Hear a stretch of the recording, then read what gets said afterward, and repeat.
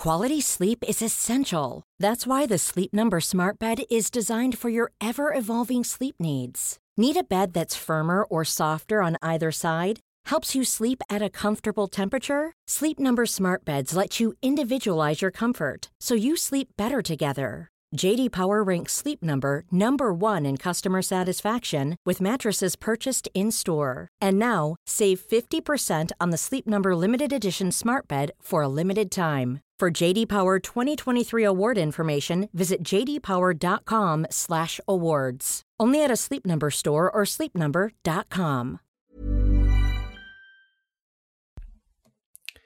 Hey everyone, welcome to episode 7 of Sports! Waypoint Sports and sports adjacent podcast that sets out to disprove the notion that people with lives dedicated, or I don't know, Rob, increasingly not dedicated to pixels jumping across the screen can't also be unhealthily interested in what nerds condescendingly refer to as sports ball every Super Bowl. Rob, oh boy, okay, sure, gather the courage. Rob, I start every episode with the same question. Are the Bears back? Oh my God, they are all the way back.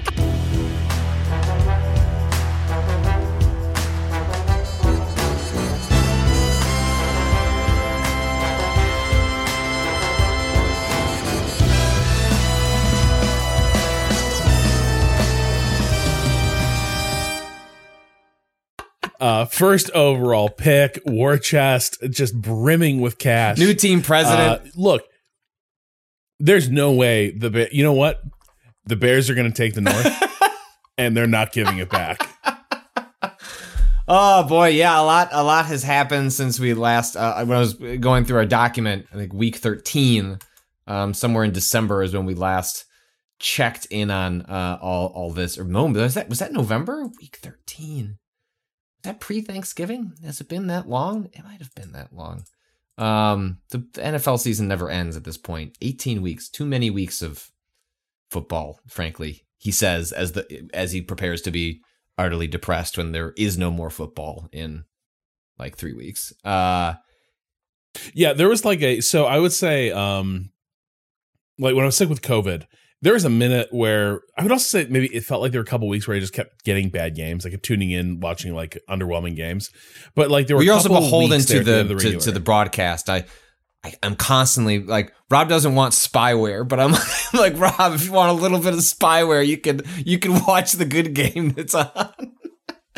Yeah, and instead I'm like, no, I will eat my Patriots gruel and God, at least even if they might be a miserable fan base with, a toxic leadership top to bottom, like at least they were a good team to watch for a long stretch. No, they weren't. This is I cannot stress to you enough, Patrick. They were not a good team to watch. No, I mean in the past. Past. Like, are you just saying broad strokes? No, I'm saying that throughout most of the Patriots dynasty, I would say their signature was not being a very interesting team to watch. Like, it is the equivalent of, like, the Patriots are a team that play like they were putting people into submission holds. Mm-hmm. And that was it. It was just like watching them try to get leverage on somebody to like trigger the end of the match. The exception being like when Randy Moss showed up, and it was like, all right, we're gonna run a West Coast offense here for a second. We're gonna kick it old school like that. But beyond that, no, they were never that thrilling a team to watch. Now, admittedly, you're in a division where you're playing 6 games against the essentially CFL, and that's mean to the CFL, frankly. Which I think we've had a couple of letters asking us to watch. I think the last time I watched CFL games was when Mark Trestman was hired by the Bears, coming from the CFL, where he'd had a bunch of success winning like the. Oh man, I'm sounding like an asshole, but like the winter. I don't know, like he was won whatever the Super Bowl was for the CFL. It was seen as like a very high up, a very talented coach in that league. Did not translate. No. But anyway, so like there were a couple weeks here at the end of the regular season where I was like, man, I don't know, I'm kind of losing a little interest in this football season. And then wild card weekend hit, and I was like, I want football to last forever. Well, they were really good games. Treasure every second. It's funny. We had a question come in related to all that.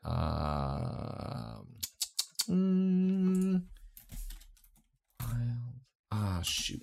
Oh, no. Did I put it in?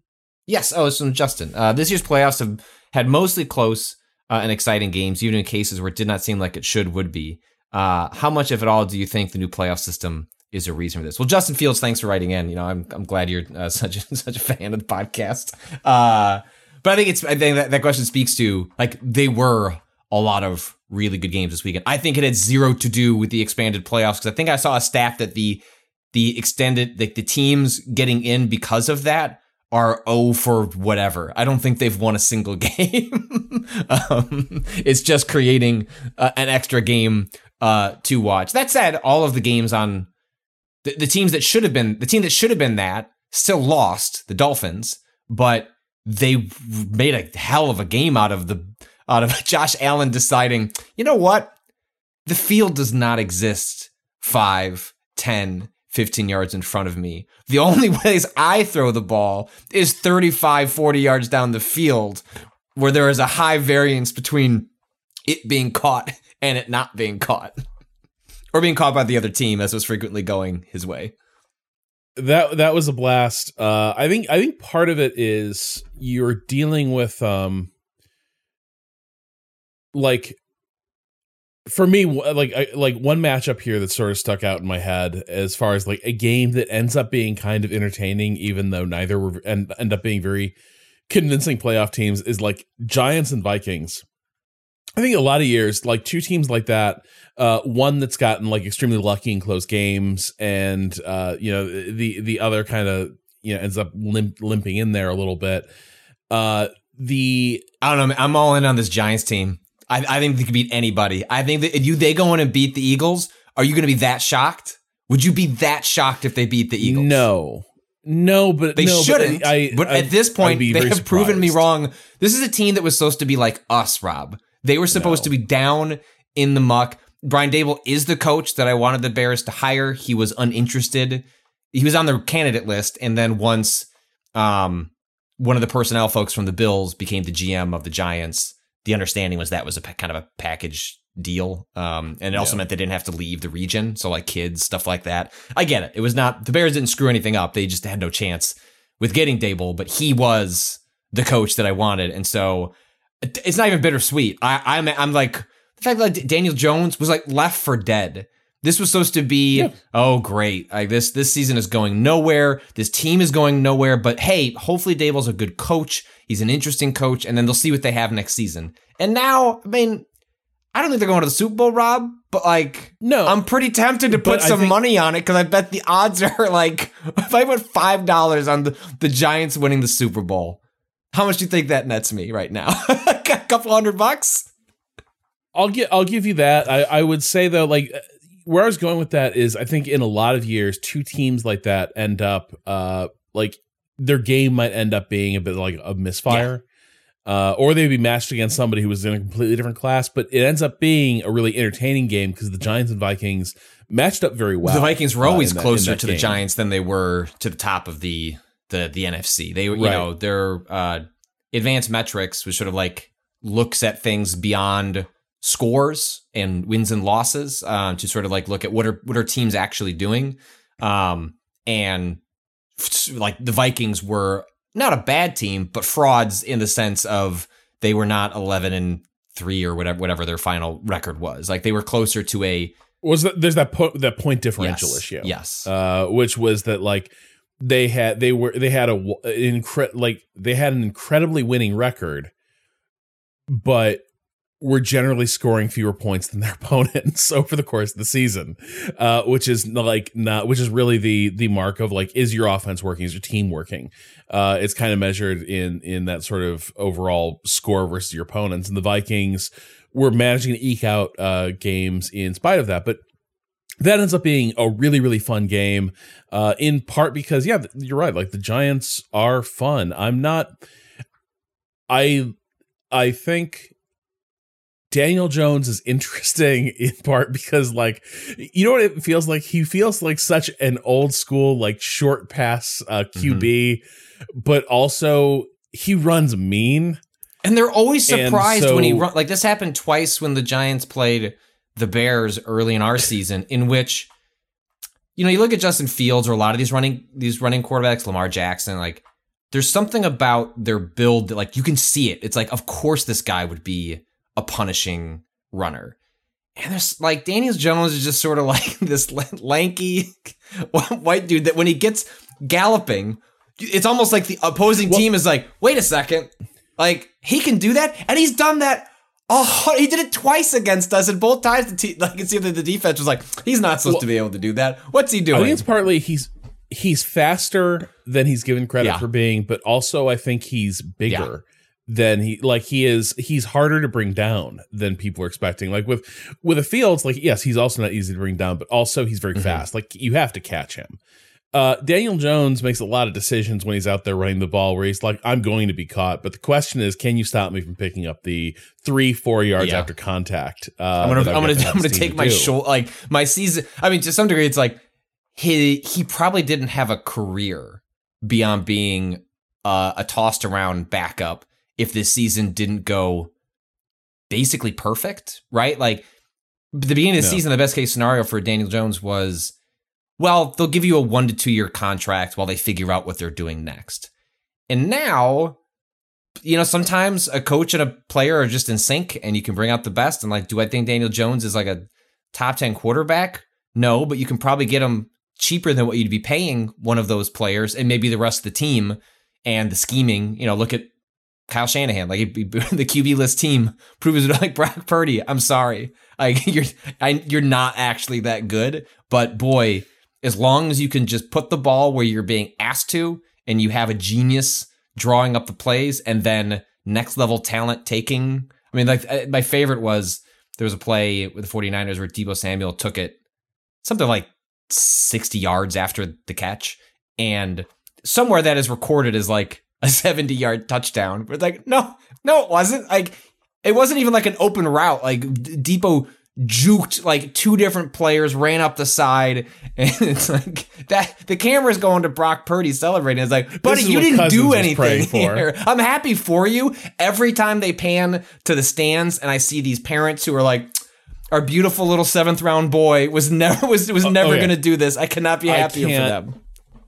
If people, so this is the thing I can't overstate. This is what, like, the 49ers story is like so wild and kind of heartwarming because people who are not familiar, the last player drafted is always called Mr. Irrelevant in the training camp, in part because like these are guys who are the most marginal draftees. They barely get drafted. Most won't make the roster. They don't make the squad. Like, yeah. A lot. And if they make the squad, they generally don't have big careers. Like they end up being like 2 or 3 year players who are on and off practice squads. But like guys in this draft position generally don't get much playing time and they don't become like stars. Everything that could have gone wrong for the 49ers this year went wrong. And so Brock Purdy was their Mr. Irrelevant, and he kind of gets pushed to the front of the line as their starting quarterback and has been good.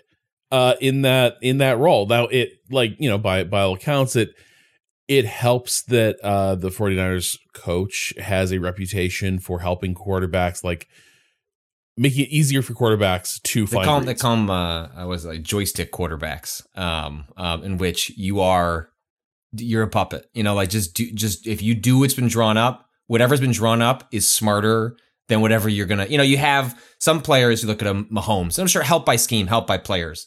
But there are players who transcend their circumstances, or a Peyton Manning, a super cerebral. Like that's not what's happening. And also, he wasn't drafted to be that, right? Like there's a reason there are diamonds in the rough, but that's not what Brock Purdy was. He was meant to be like a third string developmental quarterback. He's an emergency button.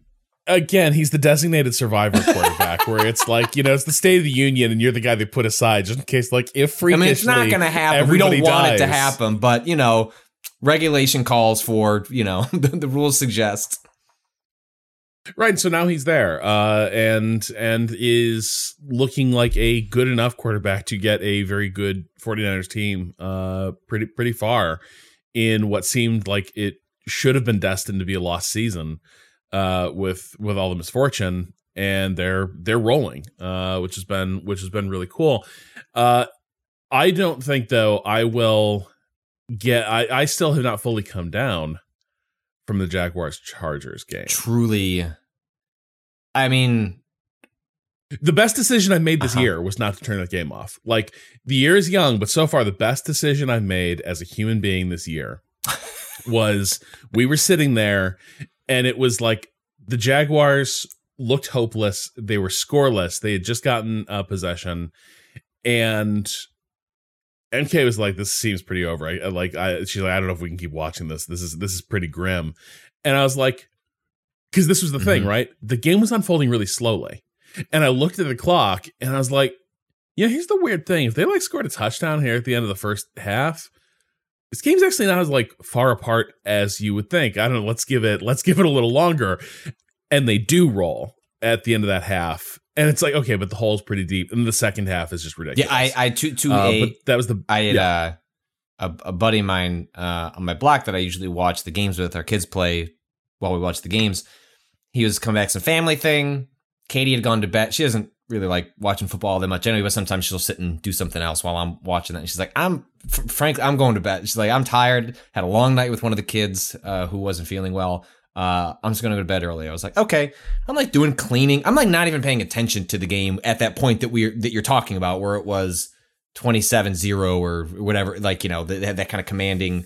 And I think it ended 27-7 at the half. And even my buddy was like, hey, I'm back for my family. Do you want to come to one person, go to someone's house to watch the rest of the game? And I was like, I don't know, man, it's late. Like, this game looks bad. Like, we're going to watch games tomorrow. Like, nah, it's all right. So he turned it off and I kept it on, and then had to eventually just sit down and stop doing other tasks, because at the moment you could feel the momentum. I think I put this in a group chat with you and Austin, was like, momentum doesn't exist, but confidence does. And I think we frequently conflate the two. And I think there are intangibles that data can't capture about like the flow of a game. But I think like the word confidence is like a much better like way of summarizing that feeling that happens when things are going right or wrong, or it just seems like a game is swaying. And there was just a moment where you just look, it's like, they were still down 2 touchdowns. Like, the Jaguars are going to win this. Like, the Chargers have nothing in they are listless. And watching it unfold it was just beautiful, because it's one of the things that it can't happen it can happen in baseball as well, because you can score so much in baseball off of just a handful of plays. But there's something about watching, you have to grind it out in football, and like watching that happen in real time was beautiful. Because if you saw that end score, what was it, 31-29 or 28? What is it? 31-30. Yeah. The way you would have told yourself what the story of that game is, like a pretty traditional back forth, and then a field goal at the end. When watching it in real time, it's not a good game in the traditional sense, but it's absolutely one of the best experiences I had watching a game this year. Oh, it's an entire psychodrama, right? You got Trevor Lawrence, who was from early childhood pretty much identified as a great prospect for the NFL. Like from the moment he picked up football, identified as a future star, and then it's all kind of gone wrong for him with having a horrible coach, last year. And seeming like expectations are so high that the odds of him also being a bust relative to those expectations always feels very high as well. And he has, it's a playoff game. In that first half, everything goes wrong for him. Now, I would say even watching it, I was like, these picks aren't as bad as like 2 of them were. Two of them were bad. Like the if you don't, depending on how much football you watch, the story of an interception is so much more complicated than what it appears. There are times in like you saw a lot of this with Josh Allen in the Bills game when he was just chucking it. Frequently, he was making mistakes. He was playing what they call hero balls. Like, I'm just going to throw it because I believe I can do it. Especially when the field is a lot more condensed, when you're like less than 20 yards. Interceptions can totally be on the quarterback, but I'd say half the time it's a route is, a player hesitates when they shouldn't. They don't run the route as far as they do. Like a lot of times when you're throwing a football, you are throwing the ball before the player arrives at the spot because you have practiced a certain speed and cadence and timing. And if any of those things are off, and so, if a player bumps into you, like a defensive, a cornerback hits you off, you're like, there's just so many ways. There's a missed penalty on one of those interceptions. Exactly. So many ways that go wrong. And it felt like 2 of them were Lawrence just fucked up. 2 of them where things just go terribly wrong for him. But they added up to a historic bad performance. There was a hilarious stat where the only player to have, the last time something had been that bad for a player with that many interceptions, like he had tied with Nathan Peterman. When, Chicago Bears backup Nathan Peterman had some sort of historical record on interceptions in a postseason game. And then Trevor Lawrence said, Nathan, I'm going right past that. I'm going to 4. And so, I mean, that's just, they call the turnover differential. And it's like, I think the Chargers won that 5-0. Because there was a play that they also took back a ball. And you're just not supposed to win those games. Like you're not. No, and that was the wild part, is the ability for Lawrence to also keep pitching, like just stay in there. To have the confidence that you'll have, there was, if you go back and look at clips of that game, people are pointing out like body language stuff where he'd go out at, you see players when they throw, look at Tom Brady. Like when he threw his red zone interception this past weekend, he's like whipping his helmet down, throwing tablets, like his body, he's furious, whether it's at another player or himself. Yeah. Trevor Lawrence was like throwing picks and then going over and like patting guys on the back. It's like, my bad. Like, we'll just get back out there. We'll do it again. That was my fault. And there's something about that vibe that he's always had that reputation, right? He gave that like the answer you do not hear guys give, where people ask him like, how important is winning to you? And his response is basically, not that much. And he went on for the expand. He's like, I love football. I'm good at football, but like football is not my life. Which is something guys at his level, even if it is true, generally do not say, because usually it is like, no, like winning is everything. I'm a wild competitor. Don't give the local sports media like radio shows something to scream about for a week if you throw a bad interception. And he's just like, man. But the other thing is, and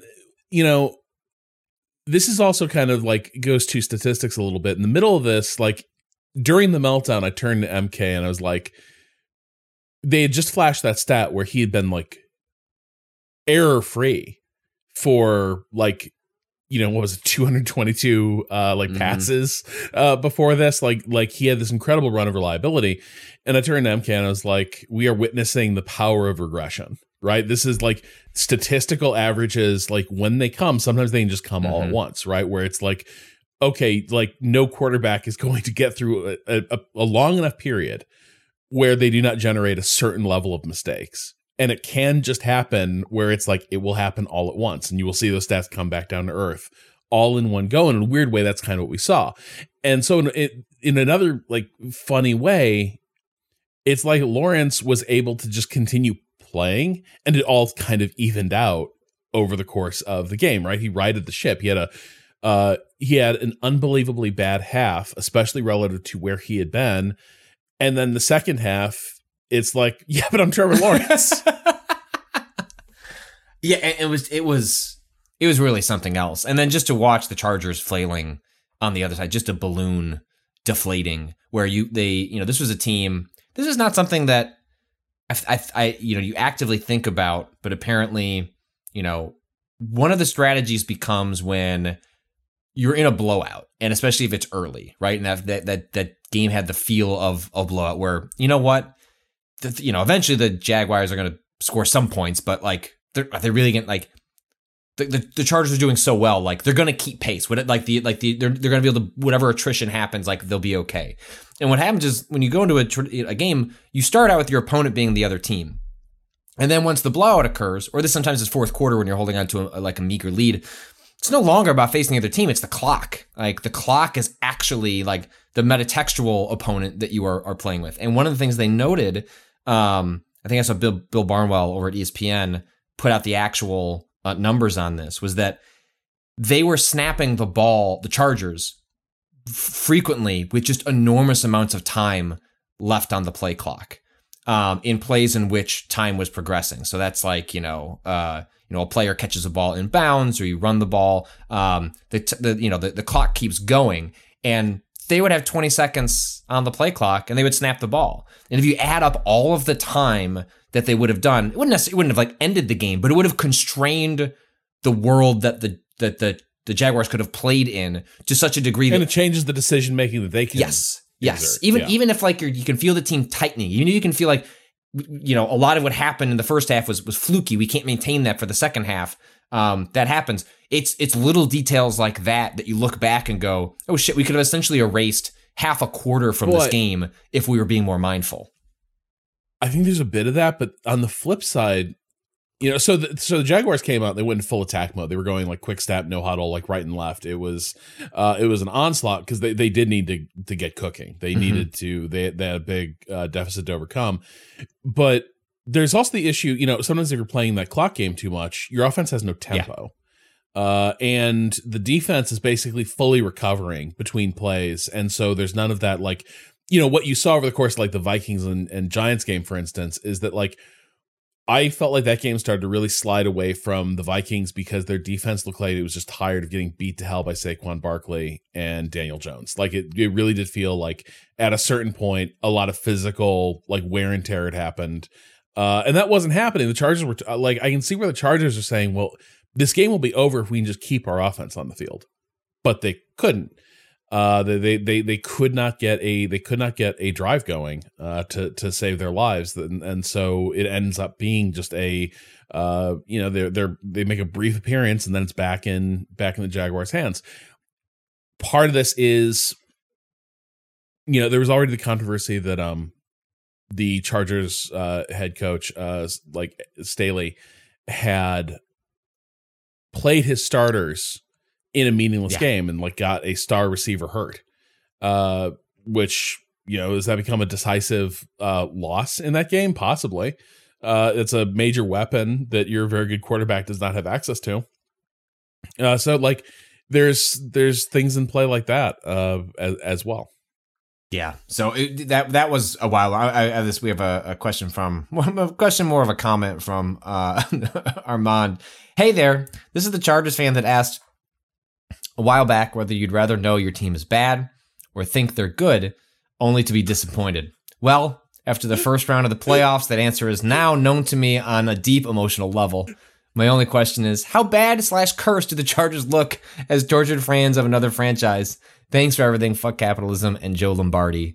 Armand. Joe Lombardi is he was fired. He was the OC, was frequently criticized for not throwing the ball down the field for a quarterback that if you watch any tape of Herbert, his ability to throw the ball with the speed of a baseball, with just sort of like Josh Allen does this as well, with a flick of his wrist, is just, he just throws heaters, and you should be able to take advantage of that, and they just never quite did. And so I know there were quite a few Chargers fans in my life that were like, you know what? Fine. If this gets us, you know, like a Sean Payton, then so be it. We have a quarterback who's going to be incredible for 10 to 15 years. We'll be back to this spot later down the line. Like, let's get, you know, somebody in here. Well, I think that's still kind of true. The question for me is, the Lombardi firing also felt like, well, we can save our coach. I think that's Staley saving his job by just throwing Lombardi under the bus. Now, granted, I think Lombardi deserved to be fired, but like, even if this had been a better game and they just lost closely, but I think if you're Justin Herbert, you feel a little bit like you've saved that guy's job for 2 years in a row now. It's like, like there's what good has happened here that isn't fundamentally about him being a star quarterback, like significantly outpacing expectations. Yes. Yeah. So I'm excited to see. It's sort of like, I don't know how far. Who do the Jaguars play next? They play, let me scroll down. We'll talk about this later. They play the Chiefs. And, you know, the Giants play the Eagles. Most indications would tell you, like, getting out of the first round of the playoffs, like, that is a win for both of these franchises that are like are creating building blocks, a culture. You get experience in the postseason. The fan base is energized. If I was either of those franchises, you'd love to win, but as long as you're not embarrassed in the next round, you'd be like, you know what, this was a victorious season. Couldn't be happier. We'll figure out what we can do with another coat of paint next season. But so I'm happy for the Jaguars and Giants fans in my life. We talk a lot about being tortured as Bears fans. Those also seem like franchises where there hasn't been a lot to root for. Like the end, Eli Manning's, image now being laundered through the delight that is the Manning cast on ESPN. As one of those players that we watch just die, their physicality and athleticism die in real time on a football field. Well, and also get indulged way too long at that team too, where it was clear it was over. And they were still bending over backwards to be like, yeah, no, Eli is our. It was like a Kobe Bryant situation, like in the sense that like you were like trying to honor the legacy of a player who is actively making you worse in the present because of the things they did for you before. I remember during one of the really bad seasons where Eli was still on the Giants, he's famously a quarterback that always played. Like he had this consecutive streak going where he had not been out again, like fully out for a game, and he was bad, and they benched him. And for who did they bench him for? I don't remember who. Geno Smith. And then he threw his weight around, and he was like, "I'm still the guy." And Geno went back on the bench. Right, and he came back, and he was still bad. The streak could have been broken. You can't just wave that one away. So it's like Eli lost the streak. Geno, didn't get a fair shot. And now in retrospect, it seems like Geno didn't get a fair shot anywhere. It's easy to look at the score of the 49ers Seahawks game and be like, wow, that was a blowout. And it became one, but it was a really good game for the first half before the 49ers just did what they usually do, which is just have way more talent than you and scheme their way to an additional 30 points. But that is funny. I had not remembered that Geno was the one who was on that team as the backup at the time. Things could have been so different, Giants. You could have had the Geno Smith on your team. And you didn't. God, that is incredible. It was also very fun. This didn't happen on Wildcard Weekend, but I feel like we were remiss to not eulogize the end of the Packers season. It was, it couldn't have happened. What happened couldn't have happened to a more shitheel franchise, and couldn't happen to I've got nothing but love for the Lions, right? Like they should have been in the playoffs. I think they could have been one of these like Jaguars, Giants definition teams. Of frisky. Yes, it's just fun. They had it's interesting. I forget which podcast I was listening to where they were discussing that game, and the question going into that game earlier in the day, the playoff fate of the Lions was going to be sealed by the win-loss of a different game. Yes, and there was a possibility that they went into the game and both teams had something to play for. Either team could have been win, and they say win and in, where if you just win this one game, you go to the playoffs. Turns out the Lions were eliminated beforehand, but the Packers, their path remained alive through the Lions. And then the question becomes, is it deflating to not have any chance of a game after this, or is being spoiler enough to get it up? And how much of this is just Dan Campbell's meathead, but still inspiring and charming attitude? How much of it is spite against a franchise that has just, especially in recent years, just been increasingly bitter and mean to the, not even like a fun like rivalry to the teams around you, but just like as we watch a guy ingest drugs and just claim he's better than everyone else. It's just a different energy, and it was just delightful. I think they played looser than they would have played if the playoffs were on the line. Would they have done something like that run play the whole at year? The they end? Had a rep for trick plays, though. That's the funny thing is I'm kind of with you, but they played loose this whole year. It's a fun offense. Like there was that like balanced on the edge of a knife, like pass to the outside, guy catches it, looks like it's a screen. He turns back, tosses it back, and they carry out a strike, I think, for a touchdown that play. Just wild stuff like that. That was like the guy was being tackled as he tossed it back to the QB. It's a wildly risky play, but it worked out. It was great. Now we're in the same spot that we were last year with Aaron Rodgers saying, I just don't know, man. Like, I'm gonna have to take some time. That team is in a weird spot. I don't think they're in a position to be much better next year. Although I will say that Christian Watson, wide receiver, looks awesome. He seems like in a better situation with that team. I don't know if he's the next Devontae Adams, but he looks killer. And was really kind of coming on as the season went along. But unfortunately for Christian Watson, I wish nothing but the worst for you and your experience on this team. No injuries, but just if you have if it just doesn't work out for you next season, if the drops just happen to increase, like that would just be too bad for you and everything surrounding that godforsaken franchise. It was that game was so much fun. I think part of it is also, I feel like Aaron Rodgers has a lot of quit in him. Mm-hmm. Like when it gets bad, like for all that he's got, he can be an edgy guy and like have an attitude. Like I feel like in recent years there have been moments where you just feel the fight go out of him, and it's almost like he's going to sulk the rest of the game away. And for me, it was like he got driven into the turf, like on their final drive, and you could just see he was kind of checked out after that. Like might have been maybe his shoulder got a little banged up in that play, but it was just like it was done. He was not in it in the same way anymore.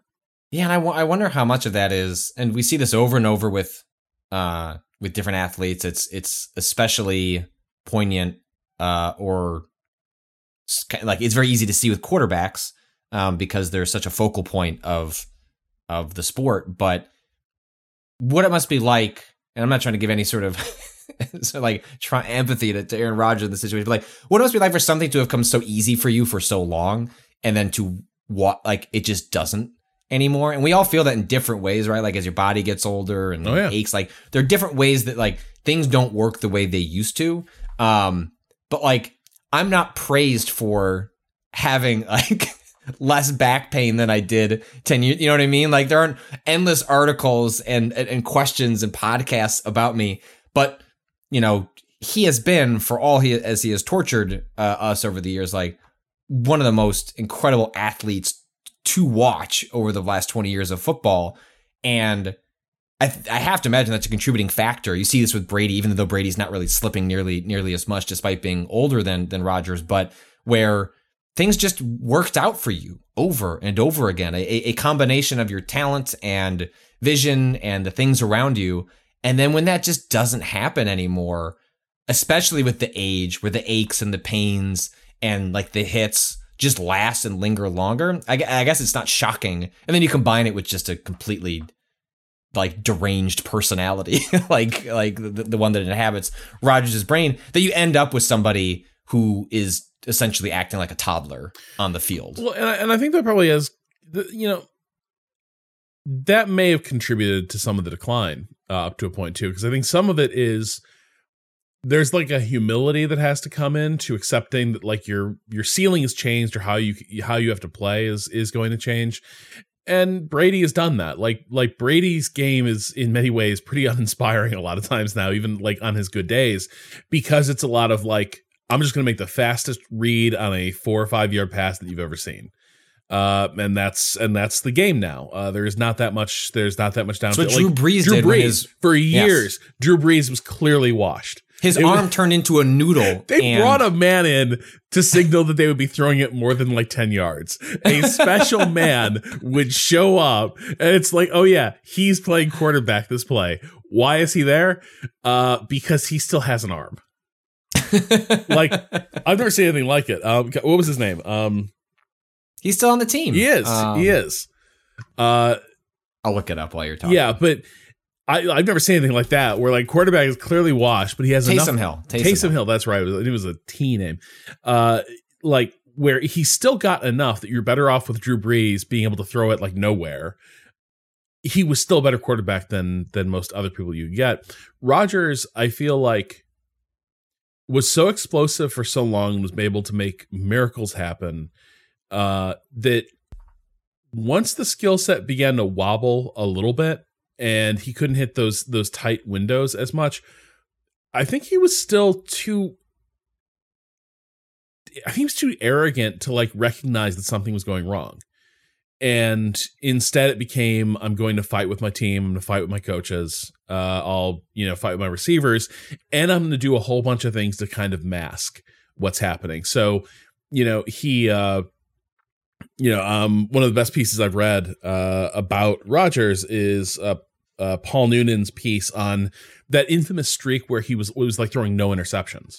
Mm-hmm. And, Noonan's argument was that Rodgers was working that stat. And he was getting a lot of praise for it, but it was coming at the cost of like good plays because he was throwing the ball out of bounds, throwing it away at a also historical rate. Right. If I remember correctly. Right. And so it was like he wasn't really providing the offensive firepower he was supposed to, because he was like buffing this reputation as, oh, he's just like the supercomputer who makes no mistakes. Mm-hmm. The same way that like, yes, we can all admire how good he is at like drawing people off sides. Sometimes that's really impactful. Sometimes it's a parlor trick. And Rodgers like leaned into that stuff so much, but in a lot of these like high pressure situations these last few years, it's clearly not there. He can't hit the windows he used to. And his play is sloppy. Well, and I don't know if you can extract the decline in his play. Now, granted, some of this happened while we're not that far removed from him being pretty exceptional, right? Like this year has been a down year.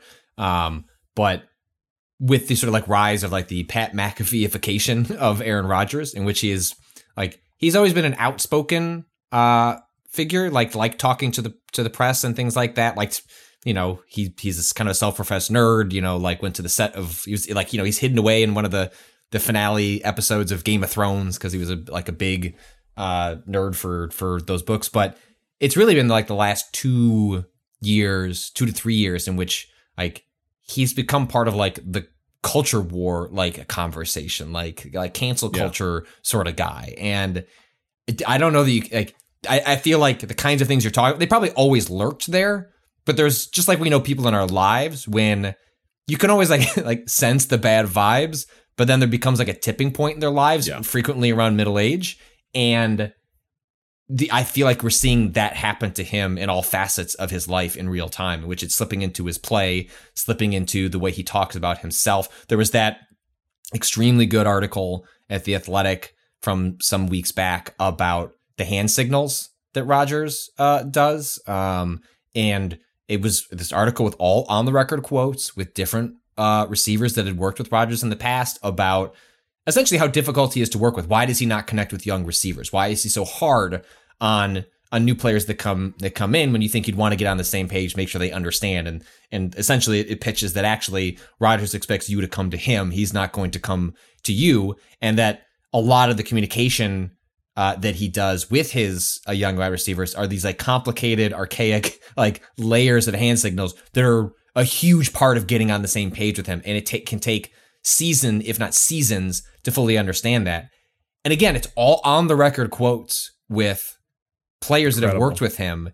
And he went ballistic calling it like a bunch of bullshit. Pat McAfee, who I'm not a huge fan of his stuff, but does appear to have like a semblance of integrity and is mostly just taking advantage that his friend Aaron Rodgers will come on his show and give him a lot of good quotes every week. Feels a little like exploitative, even if Rodgers is fully cognizant of what he's doing. But like had to then go back and do a separate segment, like reading the article, apologizing to the reporter and being like, yeah, actually Rodgers was he didn't say Rodgers was full of it, like, cause he wouldn't go that far cause he wants him to come back on the show.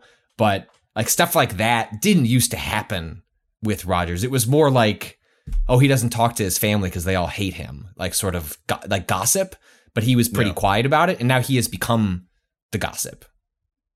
It's so different than like the stories you hear guys like who've played with Tom Brady, where like it seems so corny. You're like, it's gotta be an act, but like, you know, the fact he introduces himself to like young players being like, "Hi, I'm Tom Brady."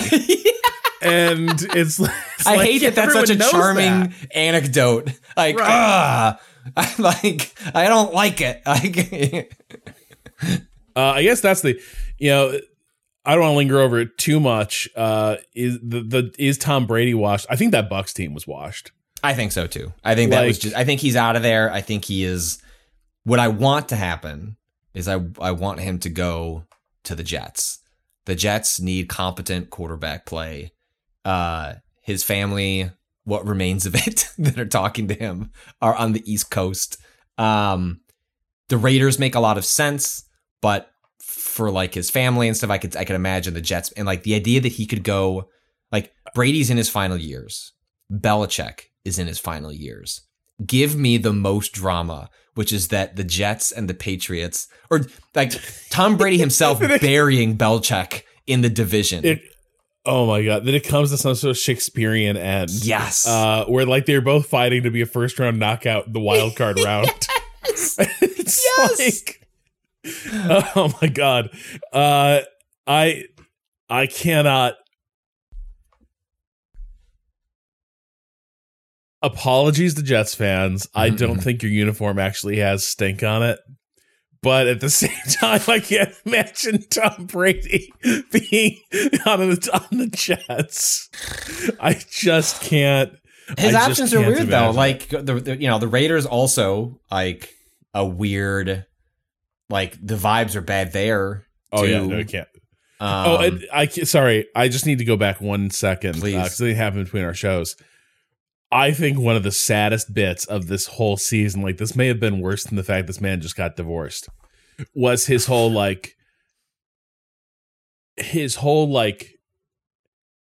making it clear, his whole game in San Francisco where he's showing like, hey, I love San Francisco and I'm here and I'm ready to travel. And Brock Purdy and the Niners just smoke annihilate the Bucs completely. Just like every phase of the game, just pure destruction. Well, because they made like a lot of like the pre-show ahead of that game was Brady. He bought tickets for his entire family. Like it's not, and they're not even in like box seats. They're in like normal seats. And, he always wanted to play out here. Yeah, that has been. The same with Rodgers. Actually, they both have like California connections, right? They both wanted to be drafted by the 49ers. And yeah, the fact that that's where it ended up was, I agree, delightful. It ends up where the Niners are going to be like, no, we're going to ride with Purdy for the foreseeable. It's good to see you, Tom. Well, but I mean, even unrelated to Tom, it's like I don't know what the 49ers do with Trey Lance next year. Like they're in a weird spot. They're going to let Garoppolo go, right? Like they're not going to hire him again. But they traded 2 first-round picks for a guy who hasn't played more than 2 games, hasn't really shown anything. Not for his own fault. He was essentially redshirted for the first year, and then tore his ACL in a couple games into this season. But he was also famously kind of a raw, high upside player because they hadn't played for like a year prior to being drafted. So like we're looking, Deshaun Watson, like horrible person, but also you see what happens when you just don't play football for a couple of years. Like you can't just go away and come back and just pick up where you left off. And so where that leaves the 49ers as a franchise is really, really interesting. But I guess as long as you keep trading for players like Christian McCaffrey, I guess it doesn't matter. That dude should be, we should get to and talking about what happened with Damar Hamlin, but like it's wild to see something like what happened to Damar Hamlin during the Bills game, in which on an otherwise innocuous play, something tragic happens to a player, and then you look at Christian McCaffrey, who spends every play going, all right, time to bash. Like, I just feel like he just is ready to run into, not just ready, but does run into a brick wall every play, gets up and is just like, more. And I have trouble squaring the two. But bodies are just built different. Shit happens.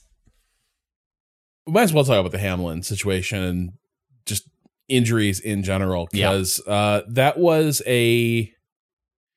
It was a shocking episode for people. I think pretty much everyone in the world listening to this is probably aware, even if you don't follow football, like on a routine play where nothing particularly notable seems to happen at all. It's a routine tackle. Damar Hamlin makes this tackle, and he sort of absorbs a lot of the blow, center of his chest, and collapses a second later on the field. And they had to perform CPR for 9 minutes. He was taken off in an ambulance. His heart had stopped. And what's happened since what's come out is basically, and this is just a terrifying thing to know about the human body, just FYI. Apparently, anytime you have a hard blow to the center of the chest over the heart, if it lands at the right place, more importantly, in the right few millisecond window of your heart rhythm, it can cause immediate cardiac arrest. No matter how healthy you are, that can just be a thing. It's like a light switch, yeah. And that is what happened to him. And actually, it happens to players, in a lot of different sports. At all levels, but that's why a few times a year, right? Like I was on the Hogan Johns podcast, one of the Bears podcasts that you and I listened to. I believe it was Adam Johns talking about how his son, I think he's in second grade, something like that, he plays baseball and has an additional padding over the heart area, specifically because where these kinds of injuries are most common is in baseball and in hockey, where you're not wearing layers of padding traditionally, and you are playing with a small, extremely hard object that moves at fast speeds. And we don't think about injuries in those sports as being heart related because hockey, I guess you're moving a lot, but in baseball, it's mostly stationary. And most times you're catching it with a mitt or you're hitting it with a stick. Or even most of the time, if you do take those shots, you end up with a hell of a bruise. Right. But that's it. Right. And so there are actually in football, you are wearing layers of equipment. You are not absorbing a blow to the heart in which there's nothing in between you and the blow. In this case, I think it was T. Higgins' helmet. He was the wide receiver catching the ball in that play, and it was being tackled by Damar Hamlin. And so it makes for a really, it's obviously it was impossible not to look at what happened and then have the conversation that we've had on this podcast. Anyone that watches the sport and tries to rationalize in their head how they root for, enjoy such a violent sport, but that it happened on something that isn't when people imagine how does football end, it's someone twisting their neck and dying on the field. It is not a helmet broadly speaking, compared to the rest of football, gently tapping somebody's chest the most causing cardiac arrest. Football. Yeah, it's yes. That is stuff like that is so sobering because yes, I think a lot of times the dread that attends these things is the spectacular injury where a guy gets where you get those horrific compound fractures that nearly kill people because they're just pinned in place and absorb a lot of hits. Look up any play that is part of a highlight tackling reel in the 70s or 80s. Yeah, that's the kind of play that they've tried to get out of the game now. Or a lot of those, again, 80s and 90s, your sort of spectacular receiver plays where guys would get hit and flipped upside over the down. Middle, right? Yeah, the tight end plays. But there's still risk of those spectacular injuries because there still are a lot of positions where guys are they're elevating, they're fully extended. There's a lot of risk for things to go horrifically wrong. And I think a lot of people brace themselves for that fear, that stuff that can happen. The Hamlin situation was kind of startling because it was the thing that comparatively is not viewed as a risk at all. Nearly killing this guy on the field. I think the well, do you want to read this question about it? Sure. This comes in from Antonio. Do the frequent injuries in the NFL ever turn you off the sport or make it tough to stomach and be a fan? I'll never forget when I saw Luke Kuechly take a hit so hard he began uncontrollably crying, and it really stuck with me. Luke Kuechly was a linebacker for, I think, 7 or 8 years for the Carolina Panthers. Extremely good player, but someone in which they suffered, I think, a Tua-like, like 3 concussions in a either in a single season or like pretty close to one another. And there was a moment in which the last concussion they kind of took that essentially resulted, had them retiring later. I think the thought was that maybe the concussion like actually caused them to like physically cry because they were unable to control themselves, similar to what is it that happened to Tua? I forget the actual like terminology for when like the hands stiffen and shake when he took that second concussion, but similar sort of like kind of brain trauma. Anyway, Antonio continues. What used to be just frustration about injuries tanking my fantasy season has turned into me occasionally thinking, why the fuck am I voluntarily watching CTEs in the making? I'm actually typing this just a bit after seeing the Bills' Dane Jackson take a traumatic shot to the head on Monday Night Football, and now we've all lived through watching a live cardiac arrest unfold in the field. And meanwhile, every commercial break is a chance to see more cringy NFL ads that paint the league as progressive agents for change, not the actual money-hungry, exploitative capitalists they actually are, because that's what so much marketing is these days, of course. Do you find yourselves often compartmentalizing things as fans? Also, how do you feel about letting kids play football / not play football as a parent or non-parent? Fuck capitalism and fuck the NFL for being minutes away from forcing the Bills and Bengals to get back out there and play after someone nearly died. Thank you, Antonio. The thing that has stuck with me a lot in reading and listening to a lot of ex-players discuss this was Dominique Foxworth on Mina Kimes' podcast, either the week of or the week after. It was shortly after the event occurred at the Bills-Bengals game.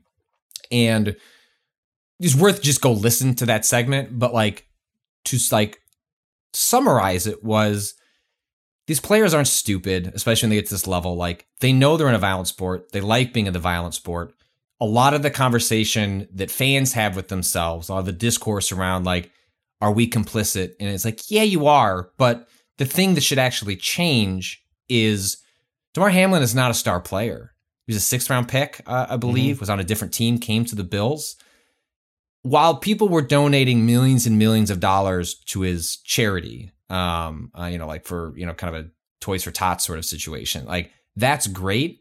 But if he never plays again, if he doesn't step on the field, like there's no retirement for him from the NFL. He already wasn't making anything. Like the true, like one of those revealing parts about this entire episode is not as an audience, how do we wrestle with our complicit nature in a violent sport that makes a lot of money off the violent sport, but is the people who are participating in it should be rewarded more equitably for the risk they are putting into that. And that is the thing that still like will not change. That's a union driven thing that has to be negotiated in a contract. But that was really eye opening to me, was learning how little Damar Hamlin would have gotten had things gone really, really wrong. Now this became a world story. Like he will get taken care of, right? But not, more innocuous or seemingly innocuous, less traumatic looking injuries, less dramatic looking injuries happen to players who are like, when we talk about the Mr. Irrelevance or the undrafted players that get signed, those guys have their like careers ruined, maybe because of an injury, maybe because they weren't talented enough, but regardless, they put their bodies on the line and then it's just over and they have to live with those injuries for the rest of their lives. And that's what I've just continued to think about through all this. I think I'm not trying to dismiss how you should feel as a fan. Like those are all, but I feel like some of that's like really well-trodden territory. And I've sort of part of the reason we did this pod is like, I've settled my feelings on that.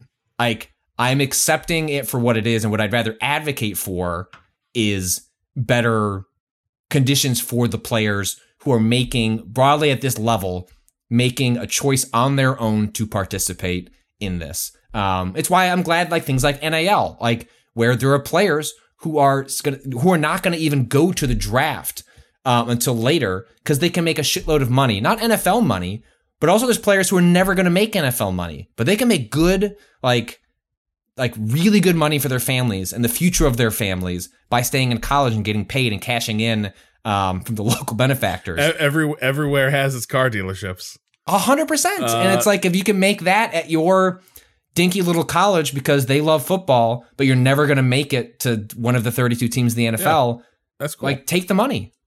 College still pay them. But I think I'm very much in the same boat where for a while there I was sort of wringing my hands about it a little bit. And I think one thing that changed it for me is like, because I was getting more interested in football again, I started like listening to a lot more players. I was hearing their perspective a lot. And I think it was real easy for the conversation to get well-meaning, but also deeply condescending to players and like the agency they have and the choices they make. To go into this eyes open, like I don't want, like, yes, you can't downplay the fact that like there's an element of there are a lot of football players do not have better avenues to make this kind of money this quickly in their lives. But that's true of tons, you know what I mean? Like, not many people in any walk of life have the ability to make this kind of money in a few years, and then if you get extended into like as a free agent, make a lot of money at a position. And so there's a lot of agency that I think gets lost in that conversation around this, and it's not even just that guys are running this risk because they're hoping they're hoping they're holding on to a winning lottery ticket and they're going to cash it in. To your point, like even knowing all the risks and yes, like being scared to play the game sometimes. A lot of players, most players, kind of also love this game and love the life that goes with it. And so like that kind of changed my feelings about it a little bit because it turned it into a, like, the people who run the risk and like devote their lives to this are not, they're going into this with their eyes open, and for all that, like, there are costs on the back end of it and there are risks being run, there is that like same love of sport that animates this. I think the other part of this is like sport. There's a lot of sports that are dangerous. Like I come from a motorsports background as well. Like, when my dad watched motor racing, multiple people would die a year because it was so much more dangerous. And then, when I was watching it for a number of years, it was like once every 5 or 10 years, you might see a horrific accident where somebody doesn't come out of it. And I've been listening to a lot of interviews with guys from the old days of F1 where cars were basically like, bombs on wheels. And once again, you run into this reality of everyone knows it was scary, it's dangerous, and they loved it and they wouldn't take it back. And so like, there is that element of complicity, but I think for me that one of the keywords there is also compartmentalization. I don't compartmentalize in that way. Like I think actually that might actually be the less honest thing. Right. Like when Damar Hamlin went down, I was supposed to be helping my wife put our kids to bed, and she thought maybe something was happening in the game and was like, okay, like, watch the play or whatever. But like clearly nothing was happening. And I was just standing in front of the TV, and she asked me what happened. And I got kind of choked up explaining. I was like, I think someone just died on the field. That was like that's where my head went to immediately. And like feeling that like was important. Like I wasn't compartmentalizing the violence. I was like, I saw it, I was feeling it, and then reading about, like you said, reading players' response to it, ex-players' responses to it, like that's how it's not compartment. It's like, it's understanding the sport more fully and everything that goes into it and realizing what are the weak points in the sport so that these folks who do slip through the cracks or can slip through the cracks, how are they, like, if for the person who's not Damar Hamlin, who's not going to get a standing ovation when they come to the field for having an injury, like, how are they being taken care of where they are going to get support for themselves, like their family, both, economically, psychologically, when they cannot return to the game. And that's what should change. It's still like there are tweaks you can still make to the game, but fundamentally football is violent and it will never not be violent. And so I think like the hand wringing over all of that at a certain point, then just don't watch the game. And that's fine. Like, I don't blame anyone who says this isn't for me. Like, it's too much. I do think it's too exploitative. I can't work it out. And I think that is a more fair place to come down than, like you said, treating the players at times condescendingly about the choices they're making and the actions that they're choosing to participate in the sport. And I just rather we see there's all this money. Let's take care of the players that need it, especially the ones who exist on the margins, who are on the practice squad, who are the third backup. And that's something that I think is one of the biggest lessons from the Hamlin saga. Yeah, I think, and that that is an entirely separate conversation of why hasn't the union been able to ring these sorts of, why is all the risk in NFL contracts borne by the players? It's absurd on its face that the guys who run all the risk bear all the risk on the contracts for if things go bad, then you just lose money and the team loses nothing. Yeah, go look, Google, guaranteed for injury. Right. That's just separate provisions in a contract. None of it's guaranteed unless you get it guaranteed. And the labor reasons for that are myriad. This comes up every time there's negotiation. That is a different podcast conversation. But yeah, I think for me it is, I've sort of attained a certain comfort level with the compromise of being a fan of things like the NFL and football. And the thing that I think probably grates a little bit more is, so in motor racing, usually when they say never again, or we're going to work on eliminating this issue that caused a horrific disaster, usually that's true. Usually it's almost if something really bad happens in a lot of motor racing, it's almost like when a passenger liner goes down and the NTSB investigates the shit out of it. Similar thing happens there, and they will change courses. They will they've got multiple tiers of impact fencing to absorb blow to keep cars safe. The NFL tries to sometimes pretend they can do similar things. Remember a few years ago when CTE was really coming to the fore of public consciousness, you saw a lot of pieces about but can we engineer a helmet that eliminates that? And the answer is no.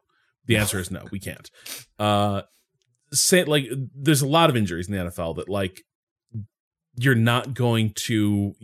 you are probably not going to come up with some sort of piece of PPE that a player can wear that it's going to prevent a lot of these injuries. No, but I welcome to the changes to the kickoff rules that make them far less common, because I thought that was a scenario in which the data's borne out that the most injuries were not happening on these spectacular plays, but in an instance in which players are running full speed at a guy running downhill. That on its face, of course, that is going to get a lot of players, and those are always the most marginalized players on a roster. There are players on football teams that are on what is called special teams. Occasionally you'll get a Tyreek Hill or someone out there who's a wide receiver that's going to take that ball back. But most of the time, special teams players are just there to be rocks that get knocked into one another. You're not getting paid very well. You're only doing these kickoff returns.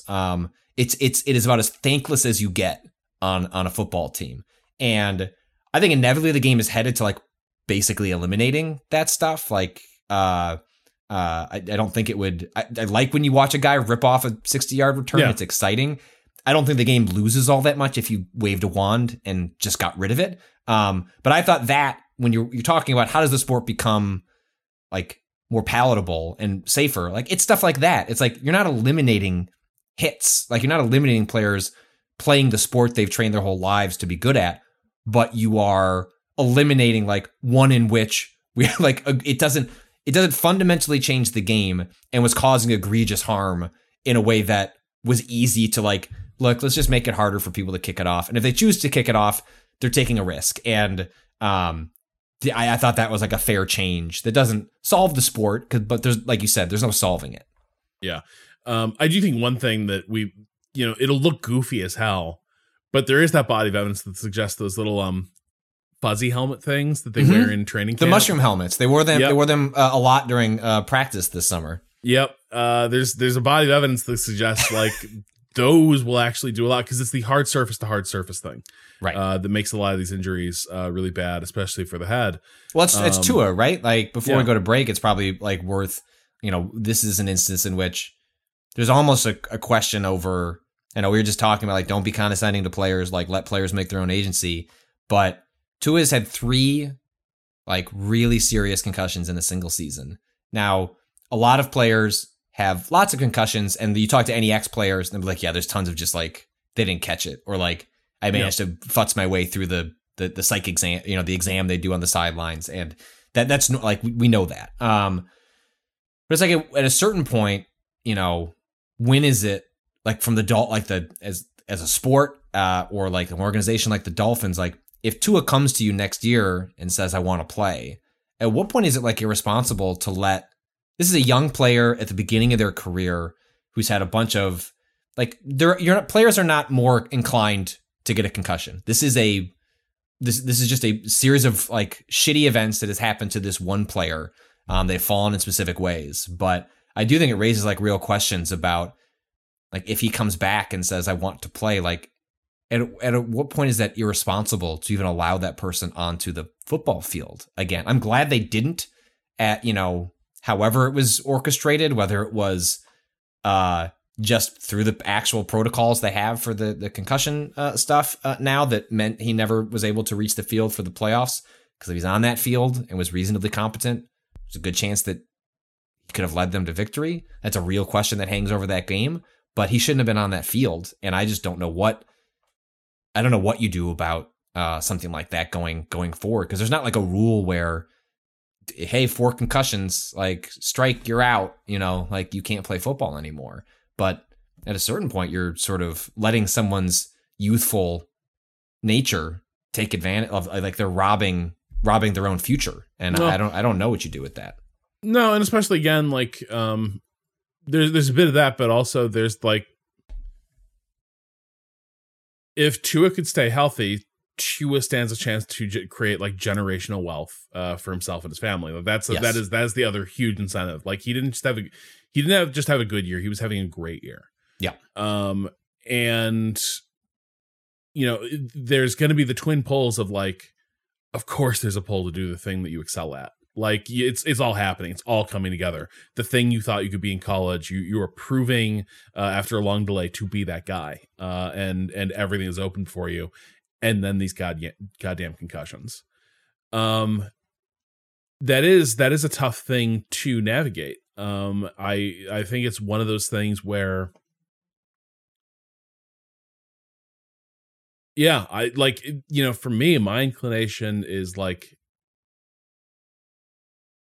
you would have to be pretty egregious for me not to think the player should still ultimately, like, right, in consultation with medical experts, like who actually like are his people, not like a team doctor, but like if like, but also aren't his people going to be inclined to? I mean, that's just what makes it such a difficult thing. Well, that's the thing. Like, a doctor, probably like a doctor would like if he's talking to a neurologist, that neurologist would probably say, I don't think you don't play football again. Right. I don't think you should play football. Okay, but can I play football? Right. Yes, but right. And like, and that's really tricky. Yeah. I think the thing that might, the thing that might sort of, save him from those motivations and the pressures and interest to keep him playing is the fact that at this point he is clearly at greater risk of being taken out of the lineup for an extended period. Right. And so like, can he be like, I think if you're Miami, for instance, looking down the road with him, you kind of have to, every team needs to consider what do we have going for us if our quarterback goes down. With Miami, it's more pointed because now I think you have a duty to be more cautious with him. So it's got to be like, you can't do what they did earlier in this year where they let him shake off the cobwebs or whatever, and continue playing concussed, and the next week it's thrown to the turf. And by the way, in both cases it was the ground. Like the two like major concussions here this year were both like fundamentally the thing that generates a lot of like the head trauma for players like that is not the hits, it's the fall. And that is, in theory, the rule that everyone hates, and believe me, it frustrates me just as much as anyone else for how it's called, especially given that Justin Fields seemed like he would never get these calls. But it is when they don't want the player going in for the sack to put the full weight of their body on a player as they go down, because that's where a lot of that trauma comes from, as they come back and their neck and head ricochets off of the turf. And so it's meant from a place to try and reduce some of that stuff, which is why you're constantly see like a Khalil Mack or somebody like just ready to destroy a player, and then they let the ball rip, and then they're doing their best to like see their hands go up, and they're like just trying to get around a guy to prevent something like that happening. And so you're right. Like, on one hand, I can't say let the players make the decisions they want, but at the same time, watching what's happened to Tua, that's where it starts escalating to the point of, well, I guess they just need more, hopefully this is illustrative of like more stringent regulations in terms of how concussions are handled, so that you can still let players work in consultation with medical professionals to make a decision that is hopefully fully informed of their own agency, but that you're also trying to prevent a player from making a catastrophic mistake, and also stopping teams from making catastrophic mistakes under the motivation of get back out there, Tiger, go win the game. And that's the thing, like, for all that it was, the Tua situation made it seem like the whole process is a joke, and then I'd learn more about it. And the process is not a joke. Like it's not, no. The concussion protocol and the evaluation stuff, like all this is pretty real. Like they are pretty proactive about trying to catch the stuff. But I think fundamentally they are in a framework of what they are screening for is like false negatives, where it's like, oh, it looks like this person may have gotten concussed.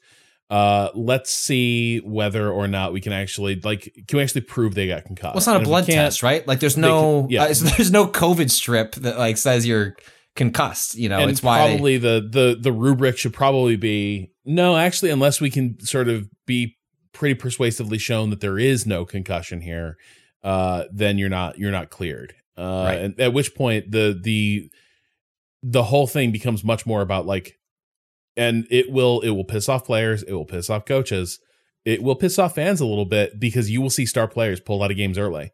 Right. And it's like, maybe he'll be back next week. We will need to do an evaluation later, after they've had a couple days between that hit and and a test.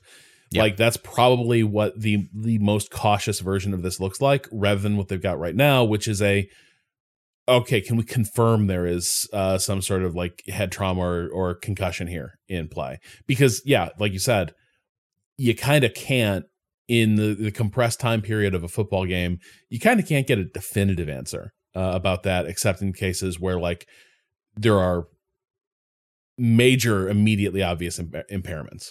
Yeah.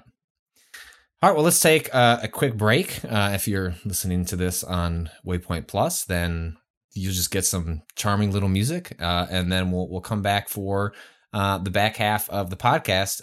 If you're listening to this not on Waypoint Plus on the main feed, you could. Do you want to listen to the charming music? Then go to waypointplus.com and sign up. We'll be right back.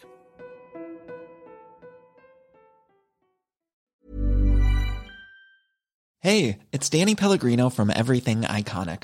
Ready to upgrade your style game without blowing your budget? Check out Quince. They've got all the good stuff, shirts and polos, activewear, and fine leather goods, all at 50 to 80% less than other high-end brands. And the best part?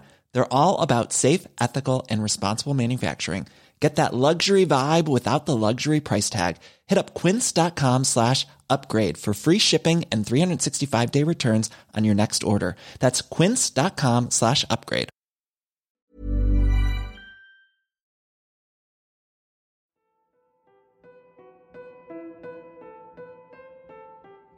And we're back. All right, Rob, I'm going to pull us out of this with a delightful story. I was at in sometime in like late December, my wife's company Christmas party.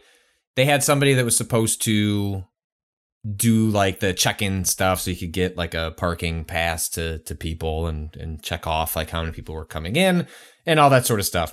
That person got sick, couldn't make it. And so I volunteered to my wife, hey, I'll do it. Like especially because of COVID, like I don't know most of the people you work with. And so it's like, I just feed me some beers for 90 minutes and I will sit here and do that whole thing.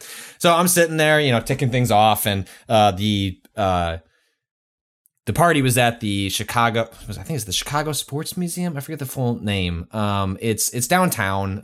It's in part of this mall, but it's got a bunch of like cool, different memorabilia for the Bulls, the Bears, and, different. It's neat to walk through, and there's a restaurant attached and a Harry Carey bar that's right next to it. So it's like a neat place to go, and it's not too far from Soldier Field. And so I'm checking through the list. I'm wrapping up, getting ready to go in so I can actually eat dinner. And this very charming woman, I see her like trying to poke her head, and I was like, "Oh, are you with the party?" And she's like, "Oh, no." And you have to imagine this is all with a British accent, by the way. I'm not going to do it. I'm not going to sit here and tell a story and butcher a British accent. But I was like, "Oh no, my wife's family company party is in there." But of course I heard the accent was like, so. Crucially, she was wearing a Bears like hat. I'm like, so it's like you must cap like your husband or partner must. Like be a Chicago sports fan, and that's why you're here.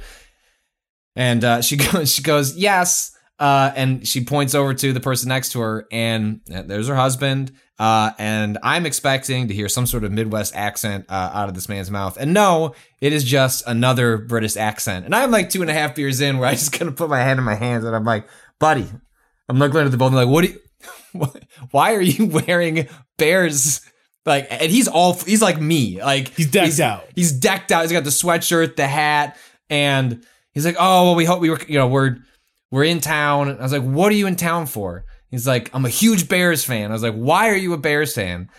And it's like, "Why would of all the franchises to pick, why do this to yourself?" And it was just he said that when they started playing NFL games out at one of the stadiums, I think Tottenham Stadium was one of the ones they started playing at.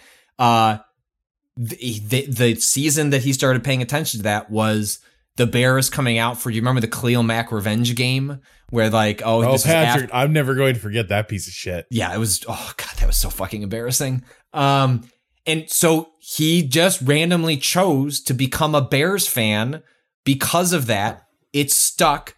Rob, I had a conversation with this person the same way that you and I talk about the nuances of the Bears. Like he knew coordinators. It was incredible. And so my semi-drunk state, I sat up and declared, "You're coming in to look at the museum." And so I just brought them into this corporate party and like caught my wife. I was like, "These two people are sports fans from England. I'm going to show them all of the stuff." And she was, "Oh, okay, well, they're already in here, I suppose." And like I took them through, and it was delightful.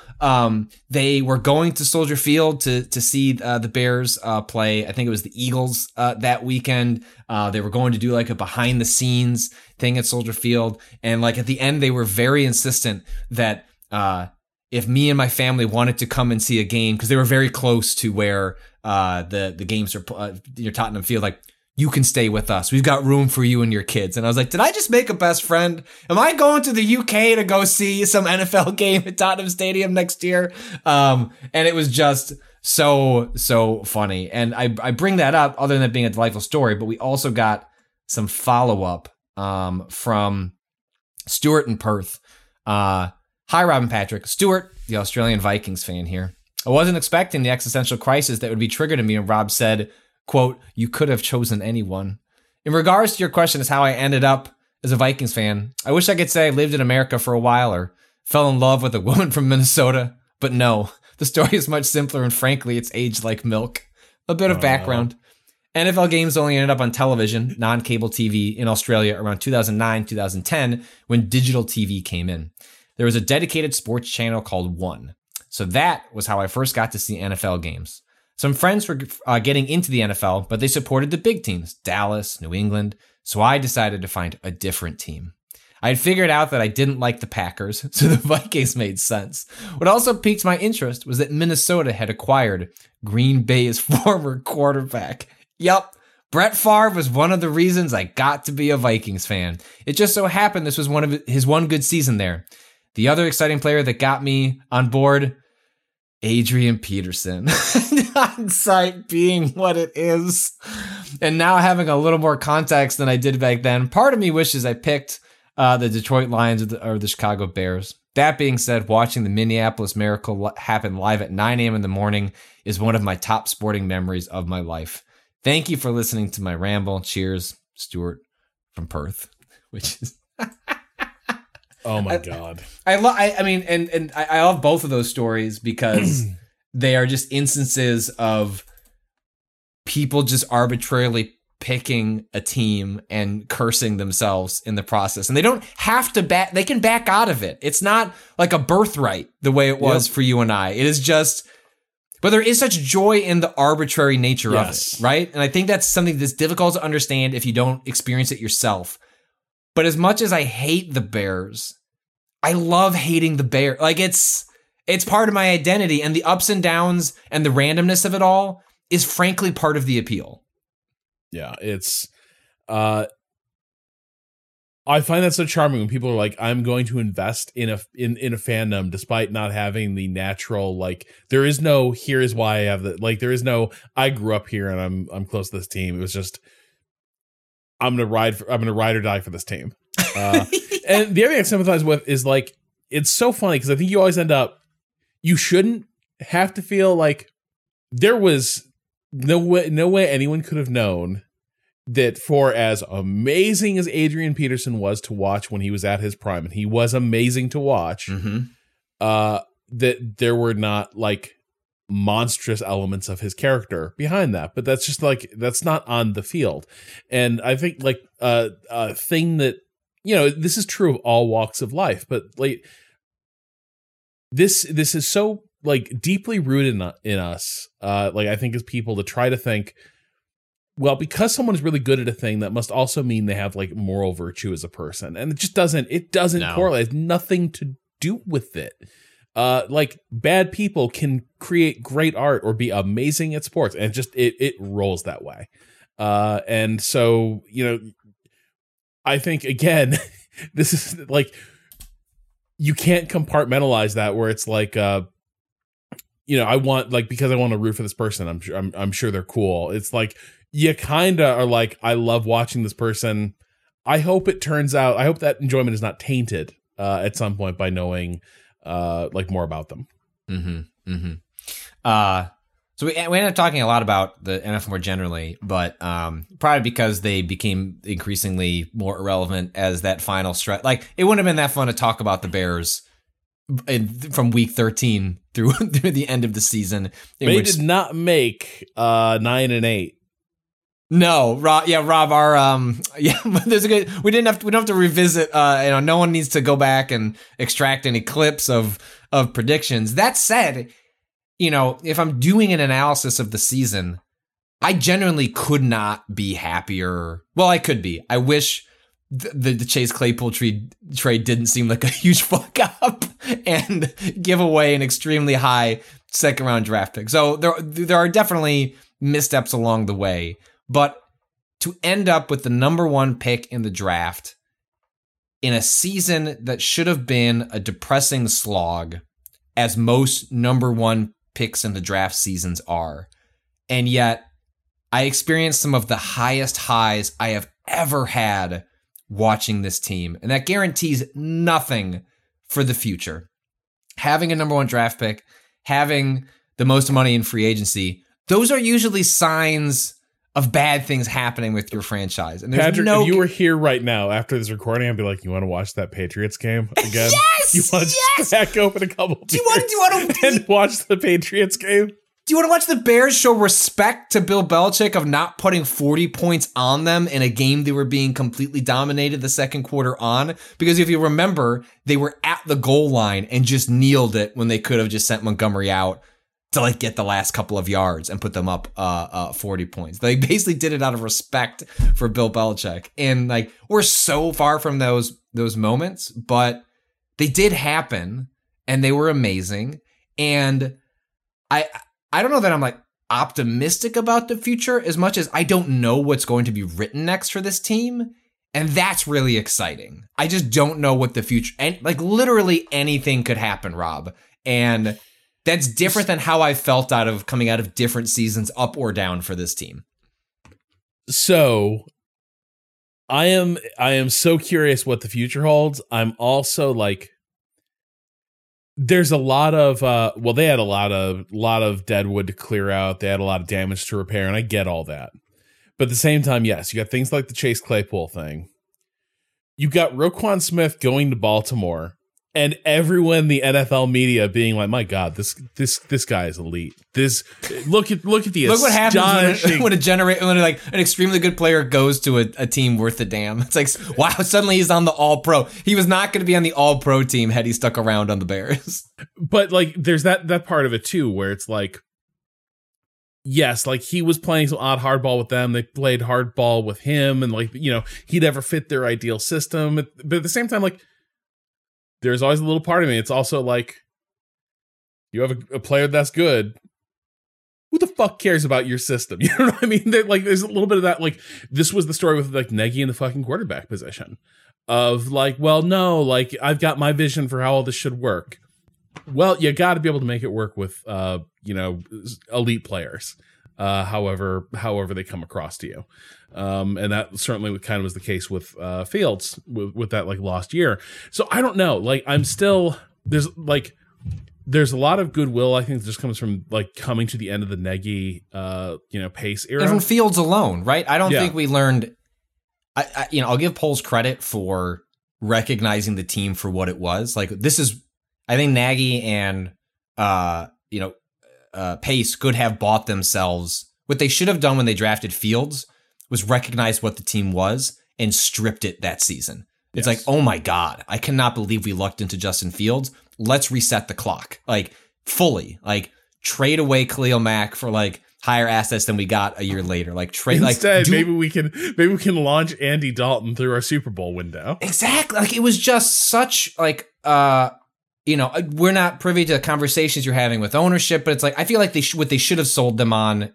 I'm glad they're gone. I think that was, I'm glad they're not on the team, but like, I recognized when Fields got drafted, I was like, okay, let's suck. Like, it's time to have a really bad year and let's see what happens next year. And instead they muddled their way forward.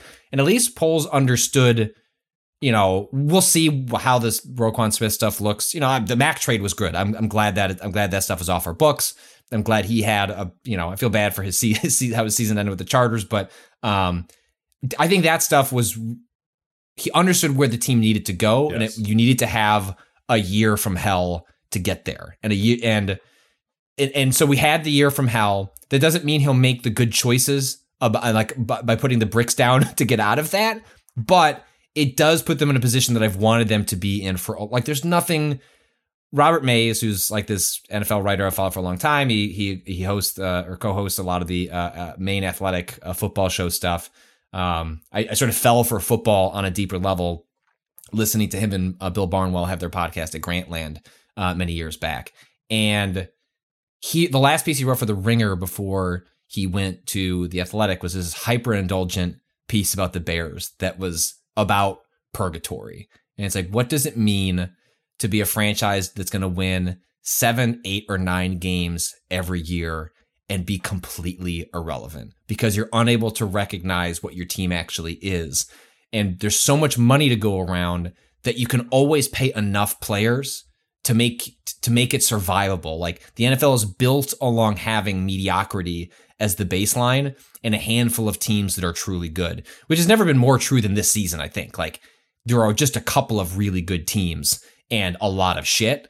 Even if the wild card ended up having exciting games, despite that being like broadly true throughout the season. And so for the Bears to bottom out is at least looking in the mirror and being like, we needed to bottom out. And the thing is, teams that get the number one pick are usually like the 0-16 Lions, in which they are a laughing stock. you are never seeing them on a highlight reel. Like, we've watched, in that like 5 or 6 week stretch that was like a peek into a window of a different place, in which Fields was just willing this team to be interesting and dynamic. We got to have that season, and also like the most lucrative thing you can have, which is the number 1 pick, that hopefully they'll trade back to the Colts for the number 4 pick and a bevy of shit. And then, the team could be set for a number of years, and we'll just have to see if that happens. But it's at least a different path than the Bears have gone down from one season to the next. And so I don't know if it's good, but it's different. And in the place that we're in, have been in, I'll take it. You know what? You're right. For a number of years, the Bears have been managed like that conversation where we are drunkenly talking ourselves up to a 9-8 playoff berth. Yeah. Like that was how Pace evaluated the team. Being like, crack open number 3 here. If we just got an old steady hand here to run this offense, I think we really got something. I can't name our receivers right now, but I think that's because we just don't have that quarterback. These guys are going to pop. And that was you're right. That is kind of how they were managed. And the fact that the Bears looked deeply within themselves and were like, we are nowhere. The only question that matters is if Fields is the guy. And that's been answered, though. Patrick, I keep seeing little discussions of, well, now that he's sort of proven to be this really interesting, possibly the best prospect out of that draft, or at least the number 2, he becomes an interesting thing that you could possibly deal. Now, I think the problem with that is you'd be dealing yourself back into the chaos lottery of the quarterback world. Mm-hmm. Again, we live in a world where Brock Purdy turned out to be a pretty all right quarterback. And we can say that's the Shanahan magic. But at the same time, picking quarterbacks is this weird, there's such a huge variance in terms of how it all works out. And so I think having some decent answers about what Fields is. We don't know what his ceiling is going to be, but we get some good answers about what does the lower end now of Fields look like? It's still pretty fucking good. And if you can survive 2 years like this with your character intact the way that he seems to have, that shows like a foundational core to a player that, surrounded with better things, good things can come. He's had a shitty 2 years. My guess is they were pretty honest with him about what the second year was going to be like. The first year was a disaster for totally different reasons because of just awful coaching and a misunderstanding of what kind of player he was. And that even extended to the first couple of games of this season, right? They didn't let him start running. He was 100 yards shy of the all-time quarterback rushing record, which is held by Lamar Jackson for a single season and he didn't play the last game. He basically had no gas left in the tank against the Lions. There was very clearly a run that he took where he leaned up some camera equipment and he kind of saw his soul leave his body. He wasn't injured, but it's just he's done. He's gave his all for all of these games and there's just nothing left to give. But had they let him run even just a tiny little bit in those first 6 games, he doesn't just break that record. It's never getting touched again, right? Even Lamar Jackson is never going to touch that record again. He's too old now, even though he's extremely young, and who will probably be on a different team next season. I sure get the sense he's not going back to the Ravens. But I think there is a 5 to 10% chance. If we run through the multiverse of Bears trades, there's a world where they look at a Bryce Young and say, let's reset the clock truly. And then we trade Fields for 2 first-round picks and give him to the Jets or somebody like that. I think it's possible, but it would be such an unpopular... I don't think... I watch these games with a lot of Bears fans, and people fucking love this guy. It would be catastrophic to trade him away unless you were 100% sure. You are going to be more forgiven if Fields doesn't pan out, but you keep going with him than rolling the dice on someone else and watching Fields be electric for some other team that's a little more fully formed. Now I think he should make Paul should make the decision that he thinks he should make. And if that's unpopular with me, and he looks at Bryce Young, and I'm not a quarterback evaluator, I don't watch college tape. He should do it, right? He should do what's best for the franchise. But it's very hard for me to imagine them going down that path. I think what is most likely is if you watch the Colts year-end press conference, Jim Irsay looks strung out and he's done with these veteran quarterbacks. And there was a question they gave to Chris Ballard, their GM, that was like something along the lines of, would you trade up for a quarterback if you believe in him? And the line that I think is going to be sitting on like every Bears fan's ears for the next like couple of months as this kind of saga plays out is he more or less said, I would move heaven and earth to get the quarterback that I wanted. And it's like, buddy, like come up to number one. Like we're happy to do business. And also, Rob, we have completely not managed to talk about all of this without pointing out the fact that Lovie goddamn Smith is the one who gave us the number one pick. There was a moment where I shared with you the photos and videos of this where I was watching the game with my neighbor, and we had the Bears-Viking game up on the TV so that our wives could also watch it. But then we had the Texans Colts game on my iPad. And at a certain point, him and I started cheering because there was really cheering because there was like a late Texans touchdown, and his wife turns over and is like, "What are you guys cheering at?" I was like, "Oh, we're cheering for this other game because it influenced the draft pick," and just got up and just walked away. I was like, "This is disgusting. Like, I love the Bears, but you guys are complete degenerates." It was like just disgusted. I was like, "It's true. It's true. Like, this is really Depp Rabbit's way. We live in the future now." The way that's all shaken out is incredible. Like that for once we are in the position now to make somebody trade up for their Trubisky. Yes, please come get CJ Stroud. And the last note before we get to some questions and work ourselves out of here. The Bears are on the short list of teams that would be in line for Hard Knocks next year. They qualify. And Rob, I want it. I don't care. These like just Hard Knocks create like is it bad to see that culture? Like, I want to see it. Like I'm ready to live. I am ready to see the behind the scenes. Didn't hurt the Lions any. No. If anything, let me in. They were giving themselves their own bulletin board fodder. And I want it. Like the Bears are about to spend the most amount of cap space a team has ever spent in free agency, because what's interesting in the NFL is that there's not only a cap on what you can spend, there's a floor that you have to spend. It is part of how they get around passive tanking, which will happen in baseball a lot, in which franchises will just not spend on players. In the NFL, you have to spend X amount of money of what you're taking in. So it's what leads to like the across the board mediocrity, because even bad teams are forced to pay decent players good money because they have to spend it. So let's see, what do we have in our question bucket? Let's see. From Mo. Hey, Robin Patrick, aka the Bears GMs. It's Mo, aka the GM of the Jets. We're going to send you 2 first-round picks, a conditional second, and some other stuff. The question is, are you sending Justin Fields to New York so you can very expensively fix a draft mistake from a few years ago? Or are you sending us the right to pick Bryce Young or the Kentucky kid or whoever else so we can once again choose the wrong quarterback in the draft? See you on draft day. I think Mo has very pithily summed up why the Bears can't deal Fields. Correct. Because, like, even with a good position, you're still in coin flip territory of whether or not this is all going to work out. Now, I do think a hugely deterministic element is also what are you being drafted into. This is why a lot of people were scared for Fields is you're walking into a place that's kind of renowned for destroying quarterbacks, and any receivers that are paired with them.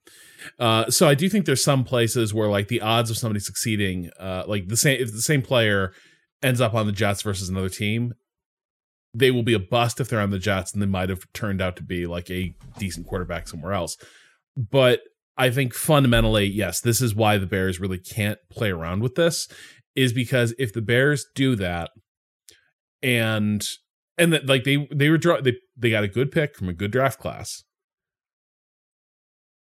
Even if you're saying, they're going to have a better draft, like they're going to get more draft picks and then some better draft positions they can play around with to draft a quarterback. There's just no guarantee that you're going to get a good one, and you're drawing from a poorer talent stock than you initially did. Yeah, I agree. Sam in Iowa.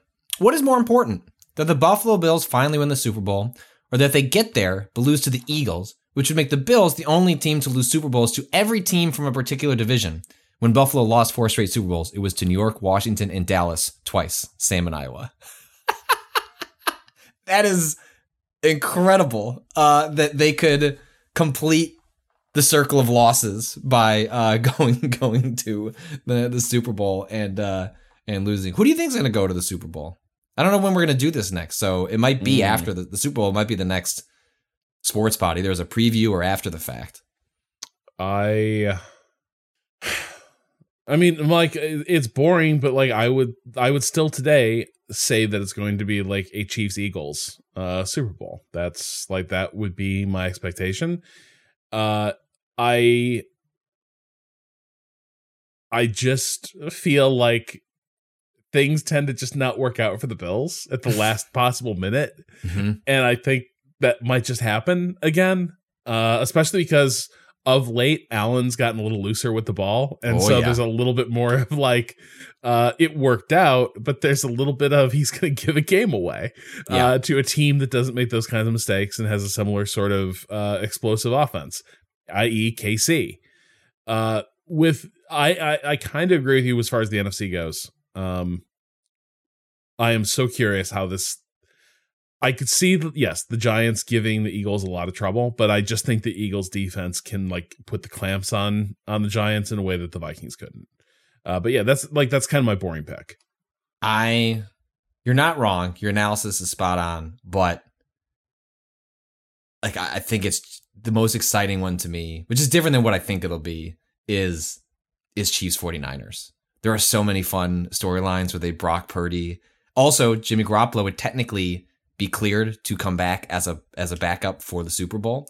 The 49ers defense is incredible. Like I think they might be the only defense that has a shot at doing anything against the Chiefs. Their offense is unbelievable. Like every play would be spectacular. And like Kyle Shanahan in the Super Bowl with those weapons, like that's what I want to see. And then also just poor Brock Purdy. I like the improbable first year, 7th round quarterback going to the Super Bowl would make my heart aflutter. I can already see the mini documentaries about his family life. Already optioning the movie script. Yes. God, it also, like, if you're Mahomes in that game, you have to fucking destroy them. Because otherwise, he ends up being your Eli fucking Manning. Yes. I do like this one. Yeah, you want to read it? Yeah.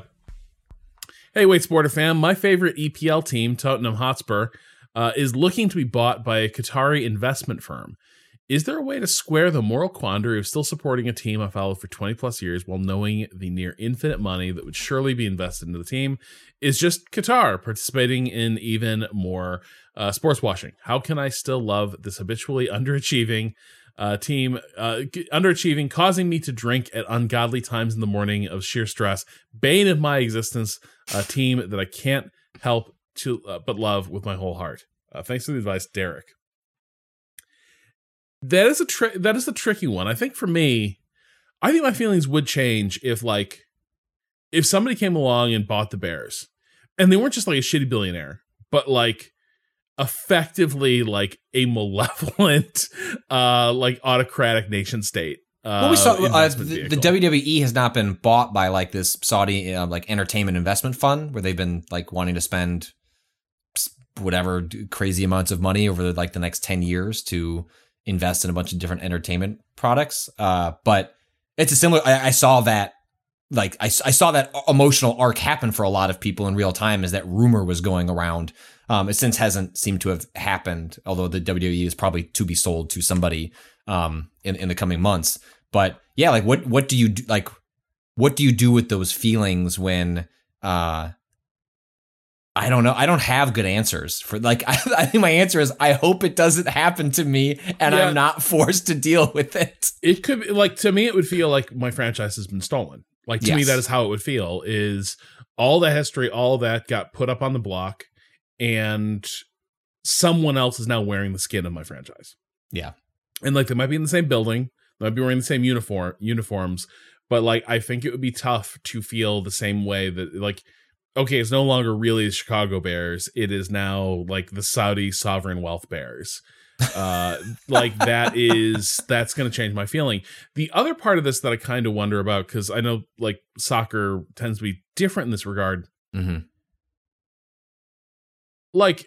I am sure it's fun watching your team win, but is it that fun when someone shows up and just pours money into the franchise and just for instance, I think Paris Saint-Germain was effectively bought by the Saudi royal family or something, and they won a ton of championships in Europe. Just became a dominant club. But at the same time, it was also kind of a foregone conclusion because they were just if they were great players, they were signing them. It's just money was no object. Mm-hmm. And part of it is part of what makes sports interesting is teams kind of have to figure out where are we going to be weak. Where are we going to how do we balance this all out and bring this roster together? Well, and yet soccer is the most popular. Yeah, soccer/football is the most popular sport and has none of those limitations. Yeah. So on some level, it's we've just gotten you. I don't know if it's I'm with you. I think it is a superior system to put mild financial restrictions in place, or have things like the NBA in which you are paying a luxury tax, in which you can go above the spending limit, but we're going to financially punish you so that you have to have a better billionaire in order to pull it off. But it's also true that none of this exists in this particular sport, and yet it's more popular than anything worldwide. And I don't. I wonder how much of our reaction to that is just born out of this is what we're used to, versus there's kind of, it seems like in soccer, a little more haves and have-nots, and you just get used to that top tier that can switch on a dime if the right billionaire comes along, because that's just not true in football. The reason sports fans in America get so upset at their owners, they're all shitty billionaires, but it's all temperament as opposed to the capital they have access to. It's not that it doesn't have any impact, right? You have the Raiders. There was reporting that they cannot fire Josh McDaniel because they're already still paying the previous coaching contract, which was a 10-year one with what's his face, Gruden. They signed McDaniel to, let's say, a 4-year contract or whatever, and they literally do not have the liquid capital to pay those and then also pay another 4 to 6 year contract for a new coach. And so in the Bears, those are the instances where they don't have a large capital reserve, right? To tap into. Yeah. Right. And also coaching is the one hires in the NFL are the only one that is unrestricted. It doesn't affect your cap. So you could pay them $1 billion if you wanted to. And it doesn't affect how you actually do the team building process. But I do. But to your point, Patrick, I do think one thing to bear in mind, yes, for instance, Premier League has become, it's effectively internationalized, right? So many of our American friends, follow Premier League pretty religiously. At the same time, I think one reason that soccer is so popular globally is because there's so many regional leagues. People do have regional clubs that they follow and are still sort of passionately attached to. And it's not just about winning the Super Bowl. There are other rungs on the ladder, right? That there's can national team stuff. There are satisfying victories, even if you're not going to get the ultimate prize. And in the NFL, winning your division is all. That's the only other consolation prize, right? We're gonna take the North and not give it back, sort of bullshit. But yeah, I do kind of wonder about some of these teams that get bought out by huge wealth funds and such, where they can effectively just blow open the budget. I do wonder how over time, how much fun is that? To be a fan of if it's kind of we're just kind of in a spending arms race, and that's what we're watching. We haven't really. I mean, we are increasingly seeing in the NFL like conglomerate, like sort of groups, like pooling together their wealth to purchase teams. Like that just happened to the Broncos, right? Like it's not a single billionaire, like it is people going in together. That's probably what will end up happening to the Washington Commanders at some point. What? But it's mostly the Walmart family, right? Yeah, so that's the thing. Like what's become the new thing to do is you sort of stash your billionaire in there. Yeah. And then like the Waltons went in alongside Lewis Hamilton. And so they're also Lewis involved Hamilton, in the Rams, right? Like they built that stadium. I think that is also the Waltons did? Let me look up, but I'm pretty sure the Walmart money's connected to them too. But either way, that's kind of where you get these things where it's like, oh, this person's a co-owner of the Broncos. So like in Denver, it's like F1 star Lewis Hamilton is a co-owner of the Broncos, but like he's a very minority owner alongside the Walmart family. And so yes, I think that's part of it. It's Ann Walton Kroenke. She is the Kroenkes. CEO, that's how they. Yes. Okay. Yes, and so the. So when you think Kroenke, her husband Stan Kroenke is the majority owner and CEO of the Rams, Arsenal, Premier League, Colorado Rapids, MLS, and Colorado Mammoth. What the fuck? Yeah, dude. Like that's wild. I knew that in the back of my head, and they're the ones that funded the SoFi Stadium, like the like $6 billion. I kind of do want to see a game there at some point. Like, sure, yeah, yeah, you and me both. Yeah. I mean, Rob, also the thing that is in the back of my mind that I'll never quite be able to shake, it was not going to work. But I mean, we did have you did like idly suggest to see if I would take the bait on us going to that Patriots Bears game. We could have been there. Oh, dude, I thought like that whole night, I was like, you would have had to extend your visit by 2 days. Yes. But I was thinking it might have been worth it for us we couldn't have known. Like drunk off our asses in the freezing cold at Foxborough.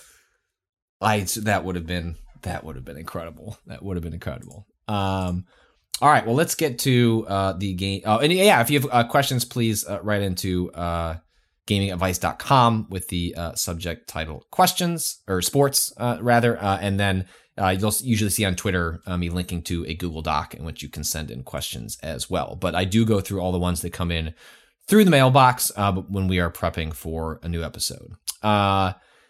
This does bring us to the end of the Pick'em League. I did not realize until we got to the playoffs that you had to start a second separate league to do the playoffs. So the regular season had come to an end. I did note at the very top of this document, it's not there anymore, but I had forgotten about this. It was like, Rob actually picked the Raiders. Like you put it, you formally requested I act as a manager and change one of your picks so that it was in the win column. And I did do that.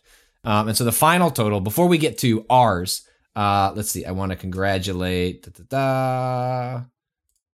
rank this, Sam Osborne was number one in our league with 154 correct picks out of 240 for a winning percentage of 64.17%, which is wild. Wow. Number two, S. Zillard. Number three, Paper Bags. Number four, Burns 98. Number five, Jordan Owens. Number six, some dipshit named Patrick Kluppick. Congrats to them. Number seven, Dr. Fidget. Number 8, Kenny Shar. Number 9, La Bamba Dudbaka, which is a great name. And number 10, Sharbert, also a wonderful, wonderful name. Rob, you're down here at 11, 12, 13, 14, 15, 16, 17, 18, 19, 20, 21, 22. You ended up with 130. It's listed on Gridiron Games 129. I bumped you up to 130. Well, what's funny is I think I didn't pick the last week. Well, so that's very funny. Yeah, so you have 130 out of 224. I have 148 out of 240, thus showing a discrepancy in picks. I think so. Like there was a COVID issue that last week where I was like, I just slept until like 1, and I was like, well, that ship has sailed. I feel good. Even if you had done that, I don't think you could have beat me. I think I have a comfortable buffer. I would have had to be flawless. No, even flawless doesn't get me there. But yeah, I think probably what's more accurate is I probably would have Like maybe I'd be at like 138 or something like that. Yeah. But yeah. That was a lot of fun. Thanks to everyone who participated in the Pick'em League. We like weirdly hard to get a Pick'em League that people can just sign up for, as opposed to like private invitations. So I promise to do more research the next well next year we get into super hardcore gambling. Yes, yeah, we're gonna have a degenerate section sponsored by DraftKings. I only show my degenerate $1 bets to Robin Austin in a Discord DM to let them know that I'm relentlessly rooting for the Giants to win, so I can win $80 on a $10 bet, or sweating the fact that the Cowboys kicker that bet just came in though, right? That did, but I lost one of them. That I just like put, little dinky dollar bets on things to like, and the more more like unlikely, obviously the more money you make. And I remember my wife is turning to me, he's like, why are you stressing out over these missed extra points that keep happening in this Cowboys game? I was like, because I have a $1 bet that pays out $22.50 if every team makes a field goal, and the Cowboys are really undermining the chance for that $1 to pay off. But it's similar to fantasy football in that, again, don't touch this shit if you can't handle it. I'm not advocating anyone to get anything that is gonna kind of set them off. But I enjoy the additional. Having just talked about how awesome it is, though. I can handle it. This is the problem with a lot of like Dangerous Vices is like there is a core of the appeal there, but also much like anything else that I do. Like, listen to what I just said. Like, I'm stressing over a $1 bet that pays out $22. You don't go very far down the road before it stops being fun. Yes. And starts being scary. The other thing, there's this one ad that never stops cracking me up. It is just the play-by-play, and I think it's an X's and O's depiction of a game that is like having some sort of like wild finish, and the end of the message is like, unbelievable happens. Only bet what you can afford to lose. But with the play-by-play call and the roar of the crowd, for me, what that ad is actually saying is, imagine if you had fucking money down on this, boy. Like, that's like, it's the anti-gambling ad is like basically they're getting you hyped for like, but imagine if you were on the, like, imagine if this wasn't a bad beat. Well, it's weird how so in years past, I do the thing that most people do is like you make an account with this Bovada. So you're using a website and a casino in Las Vegas to do it. And now that it's legal in Illinois, I can just use an app. Like I think I used the FanDuel one because they gave you some free stuff when you signed up. But it logs you out every time you leave the app, and then is chock full of like, what I can't tell, are these like regulatory measures? Are these measures to prevent regulatory action, which is probably actually what it is? But it literally logs you out every time you flick away. So even if you like go back to see like what is the status of some small stakes bet that I put in, like one time I put up, I was like, you've looked at this app for 12 minutes today. Are you okay? Here's a phone number. I'm like, I'm good, but I'm a smartphone user. This is how it works. It's like, like when we go to commercial, I open, and the best part is, I need to turn this off, but I would get an email every time that said successful login to your FanDuel account. And so it's like, why do I have 80 emails in my email? It's like, because I've just idly like flicked back to this app and not realized it. And then it was like, this is a really ugly look at my viewing habits through all of these confirmations of accessing my account. Anyway, not week 13. We this is the divisional round, right? Yeah. We have the first game, which I am not going to be able to watch either of these games because I'm going to be at a wedding. But I'm sure they'll be on someone's phone. Jags at Chiefs.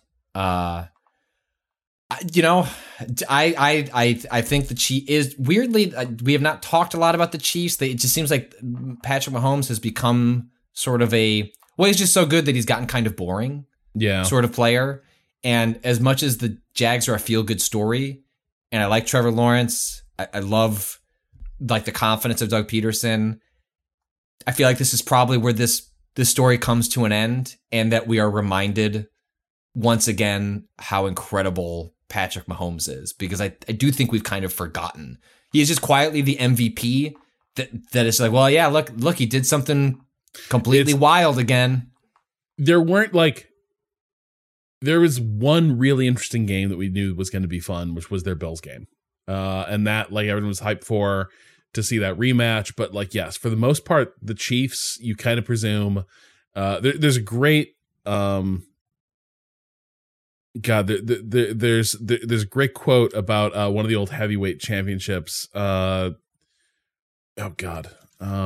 But basically the saying rooting for this guy was like watching Sidney Carton go up to the gallows at the end of Tale of Two Cities and giving 3 cheers for the guillotine. That's basically where the Chiefs are at right now. Yeah. So yes, I'm picking the Chiefs on that one, but I think the Jags winning would rule. I just don't think there's much of a chance of I think the Chargers all season had been kind of perilous, and they were always going to be vulnerable. And I just don't think that's going to be the case here. I think the Jags could put up points. I think, I don't think they're going to get blown out, but I wouldn't be surprised if the Chiefs have like 50 points and the Jags have 20. And but there is always a possibility that just turns into a wild track meet. We've seen that happen with the Chiefs, where like their defense can't get the clamps on a game, and it turns into whose team is going to be the first to finish a possession without scoring, because that's going to be the team that loses. I think it's the Chiefs. Giants at Eagles. I think I'm like last year I adopted the Bengals. Like, they were my team. I was like, I just love Joe Burrow and Jamar Chase. They're just so much fun to root for. Just had a charisma about them that I was like, I'm all in. I think for me, like, although it's a much less talented team, I think that's the Giants for me this year. Is like, I want to ride this team as far as they'll take me, but I can't. I couldn't in good conscience. Well, maybe for $1 I could. Maybe I could bet them for $1 to see the upset. But I think the Eagles. The one question is going to be Jalen Hurts. Like, we don't have a good sense of where that shoulder is at. We watched this with Justin Fields all season. Like, the shoulder, it's not the throwing shoulder, or is it? Is his the throwing shoulder? I forget. That I don't know. Yeah, but shoulders are tough. Like, they're really easy to re-aggravate. They really impact the running game. Which is a huge part of what the Eagles have been doing this season, is just the threat of Hurts getting on the run. And so I think the Giants can give them a lot of fits. My guess is that the Eagles pull this one out, but like everything else of the Giants this season, I think they're going to make you earn it. Like, they are not going to go quietly, and you're going to be frustrated how hard you have to work to get that win. Yeah. Bengals at Bills. Where do you think you're at with that one? I'm still with the Bills, but like, I think they're ripe for an implosion. I think it's possible the Bengals come in and just Josh Allen keeps fire. Like, it's like, I know they're the team of destiny for a week there because of the Hamlin stuff, and it was magical when that I forget what the player was, but the special teams returner like brought back a kick, the first play after that really scary incident. But now it's just back to playing football again, and Josh Allen looks kind of shook. Yeah, I'm but no, I'm still with the Bills. Like, the thing that's easy to forget is we wouldn't talk very much about this game, but like, the Bengals-Ravens game was really old school in a lot of ways. Mm-hmm. And like, fundamentally, the Ravens lost that game. And like, Burrow was on the sidelines for most of that second half, just watching it play out. And so that's kind of the problem is he might be that guy. But like, Josh Allen, even though he makes egregious mistakes, the thing is he might be back the next drive with a like deep strike. Yeah. Like, I still will be with the Bills here. The Jamar or T. Higgins and Joe Burrow won me my fantasy league, so I'm not. They were my theory of the case when I went into this season. It worked out for me in my fantasy league, and so I will continue to ride the Bengals. I don't feel good about Josh Allen. Like, the end of that game left me with such worries about his high variance play that he's mostly been able to keep under lock and key, but just. It was old bad Josh Allen all through that game, and that worries me. Yeah, but maybe they should just let him cook. Well, they let Russell cook, and then he cooked the whole goddamn team. Rob, by the time next time we talk, they should have figured out who they're hiring as the next coach. I mean, now it seems to be the Sean Payton competition. That doesn't seem like an attractive place to go, but I'll be curious to see who decides to take that job. Last game, Cowboys at 49ers. The Cowboys looked awful against the Commanders a week ago and looked world beating against the Bucks. That said, the Bucks suck shit. They've sucked shit the whole season, and so they looked good. And the Cowboys offense when they're rolling is really, I like Dak more than most. Like he was back on the Bears were in quarterback purgatory and he hadn't signed his deal. I was like, you know what? Like Dak would be better than anything we've ever had. Like that's fine. Trade away the 2 firsts, figure it out. But just this 49ers team, they just have so much talent. And I know that we're probably due for a Brock Purdy letdown game. Like that's gonna, like at some point he's going to get shaken off, but I just can't bet against the 49ers right now. And so I have a tough time picking against them. And yet I think this is the one where I do. Like, I think this is I don't think it's unreasonable. I think that Cowboys defense could get at them. I think Micah Parsons gets a couple of big hits on Purdy, and all of a sudden it's not, it gets scary fast. We haven't seen him play scared is the difference. And what does a guy do like that do when the answers aren't in front of him anymore? And that's when suddenly the 7th round pick probably becomes a lot more apparent. So I'm with you.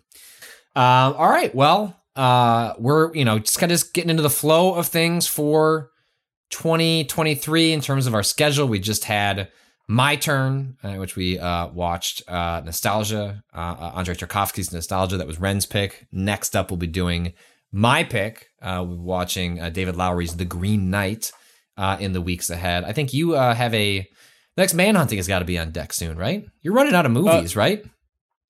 Running out. There's a few more. But and he's got one this year, right? That's the Ferrari movie or whatever is this year. Yeah, I think that is this year. Very excited about that. But yes, for now. But the problem is, I was talking to Alex the other day. We're not going to be able to record that till February. Okay. Just the way it's shaking out. So Manhunting is like, it needs to be on deck, but like right now we are on a winter hold. Okay. All right. So we'll figure out where we're going next. We've maybe with sports we'll come back maybe we'll come back before the Super Bowl then if you guys are on a bit of a break while the schedule gets figured out. So stay tuned. We'll have more stuff coming along. And we I got some ideas from some other stuff we can do for Waypoint Plus this year that I am excited about. In the meantime, you can follow Waypoint on Twitter at Waypoint, on Twitch at twitch.tv/Waypoint, on YouTube at youtube.com/WaypointVice, and our writing at waypoint.vice.com. This episode is premiering ad-free on Waypoint Plus, which you can subscribe to and gain access to early episodes, exclusive episodes, ad-free episodes, and more at waypointplus.com. You can follow me on Twitter, although increasingly I feel like I need to actually connect that to a Mastodon account at Patrick. I have one. I just, I keep reserving spaces on different services and then not using them. But I feel like I need to. I just read that big New York Magazine article about the first couple months of Twitter and was like, oh no, I need to figure this out so I have a place where I can talk to people. Rob, where can people follow you? Also still on Twitter at Rob Zachnay. Yes. All right, we'll be back soon. Fuck capitalism and bear down.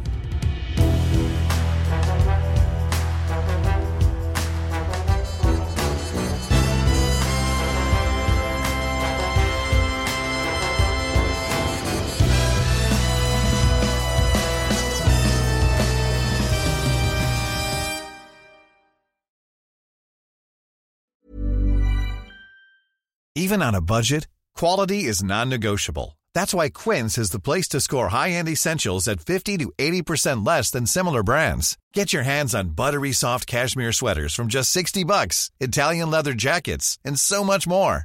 And the best part about Quince, they exclusively partner with factories committed to safe, ethical, and responsible manufacturing. Elevate your style without the elevated price tag with Quince. Go to quince.com/upgrade for free shipping and 365-day returns.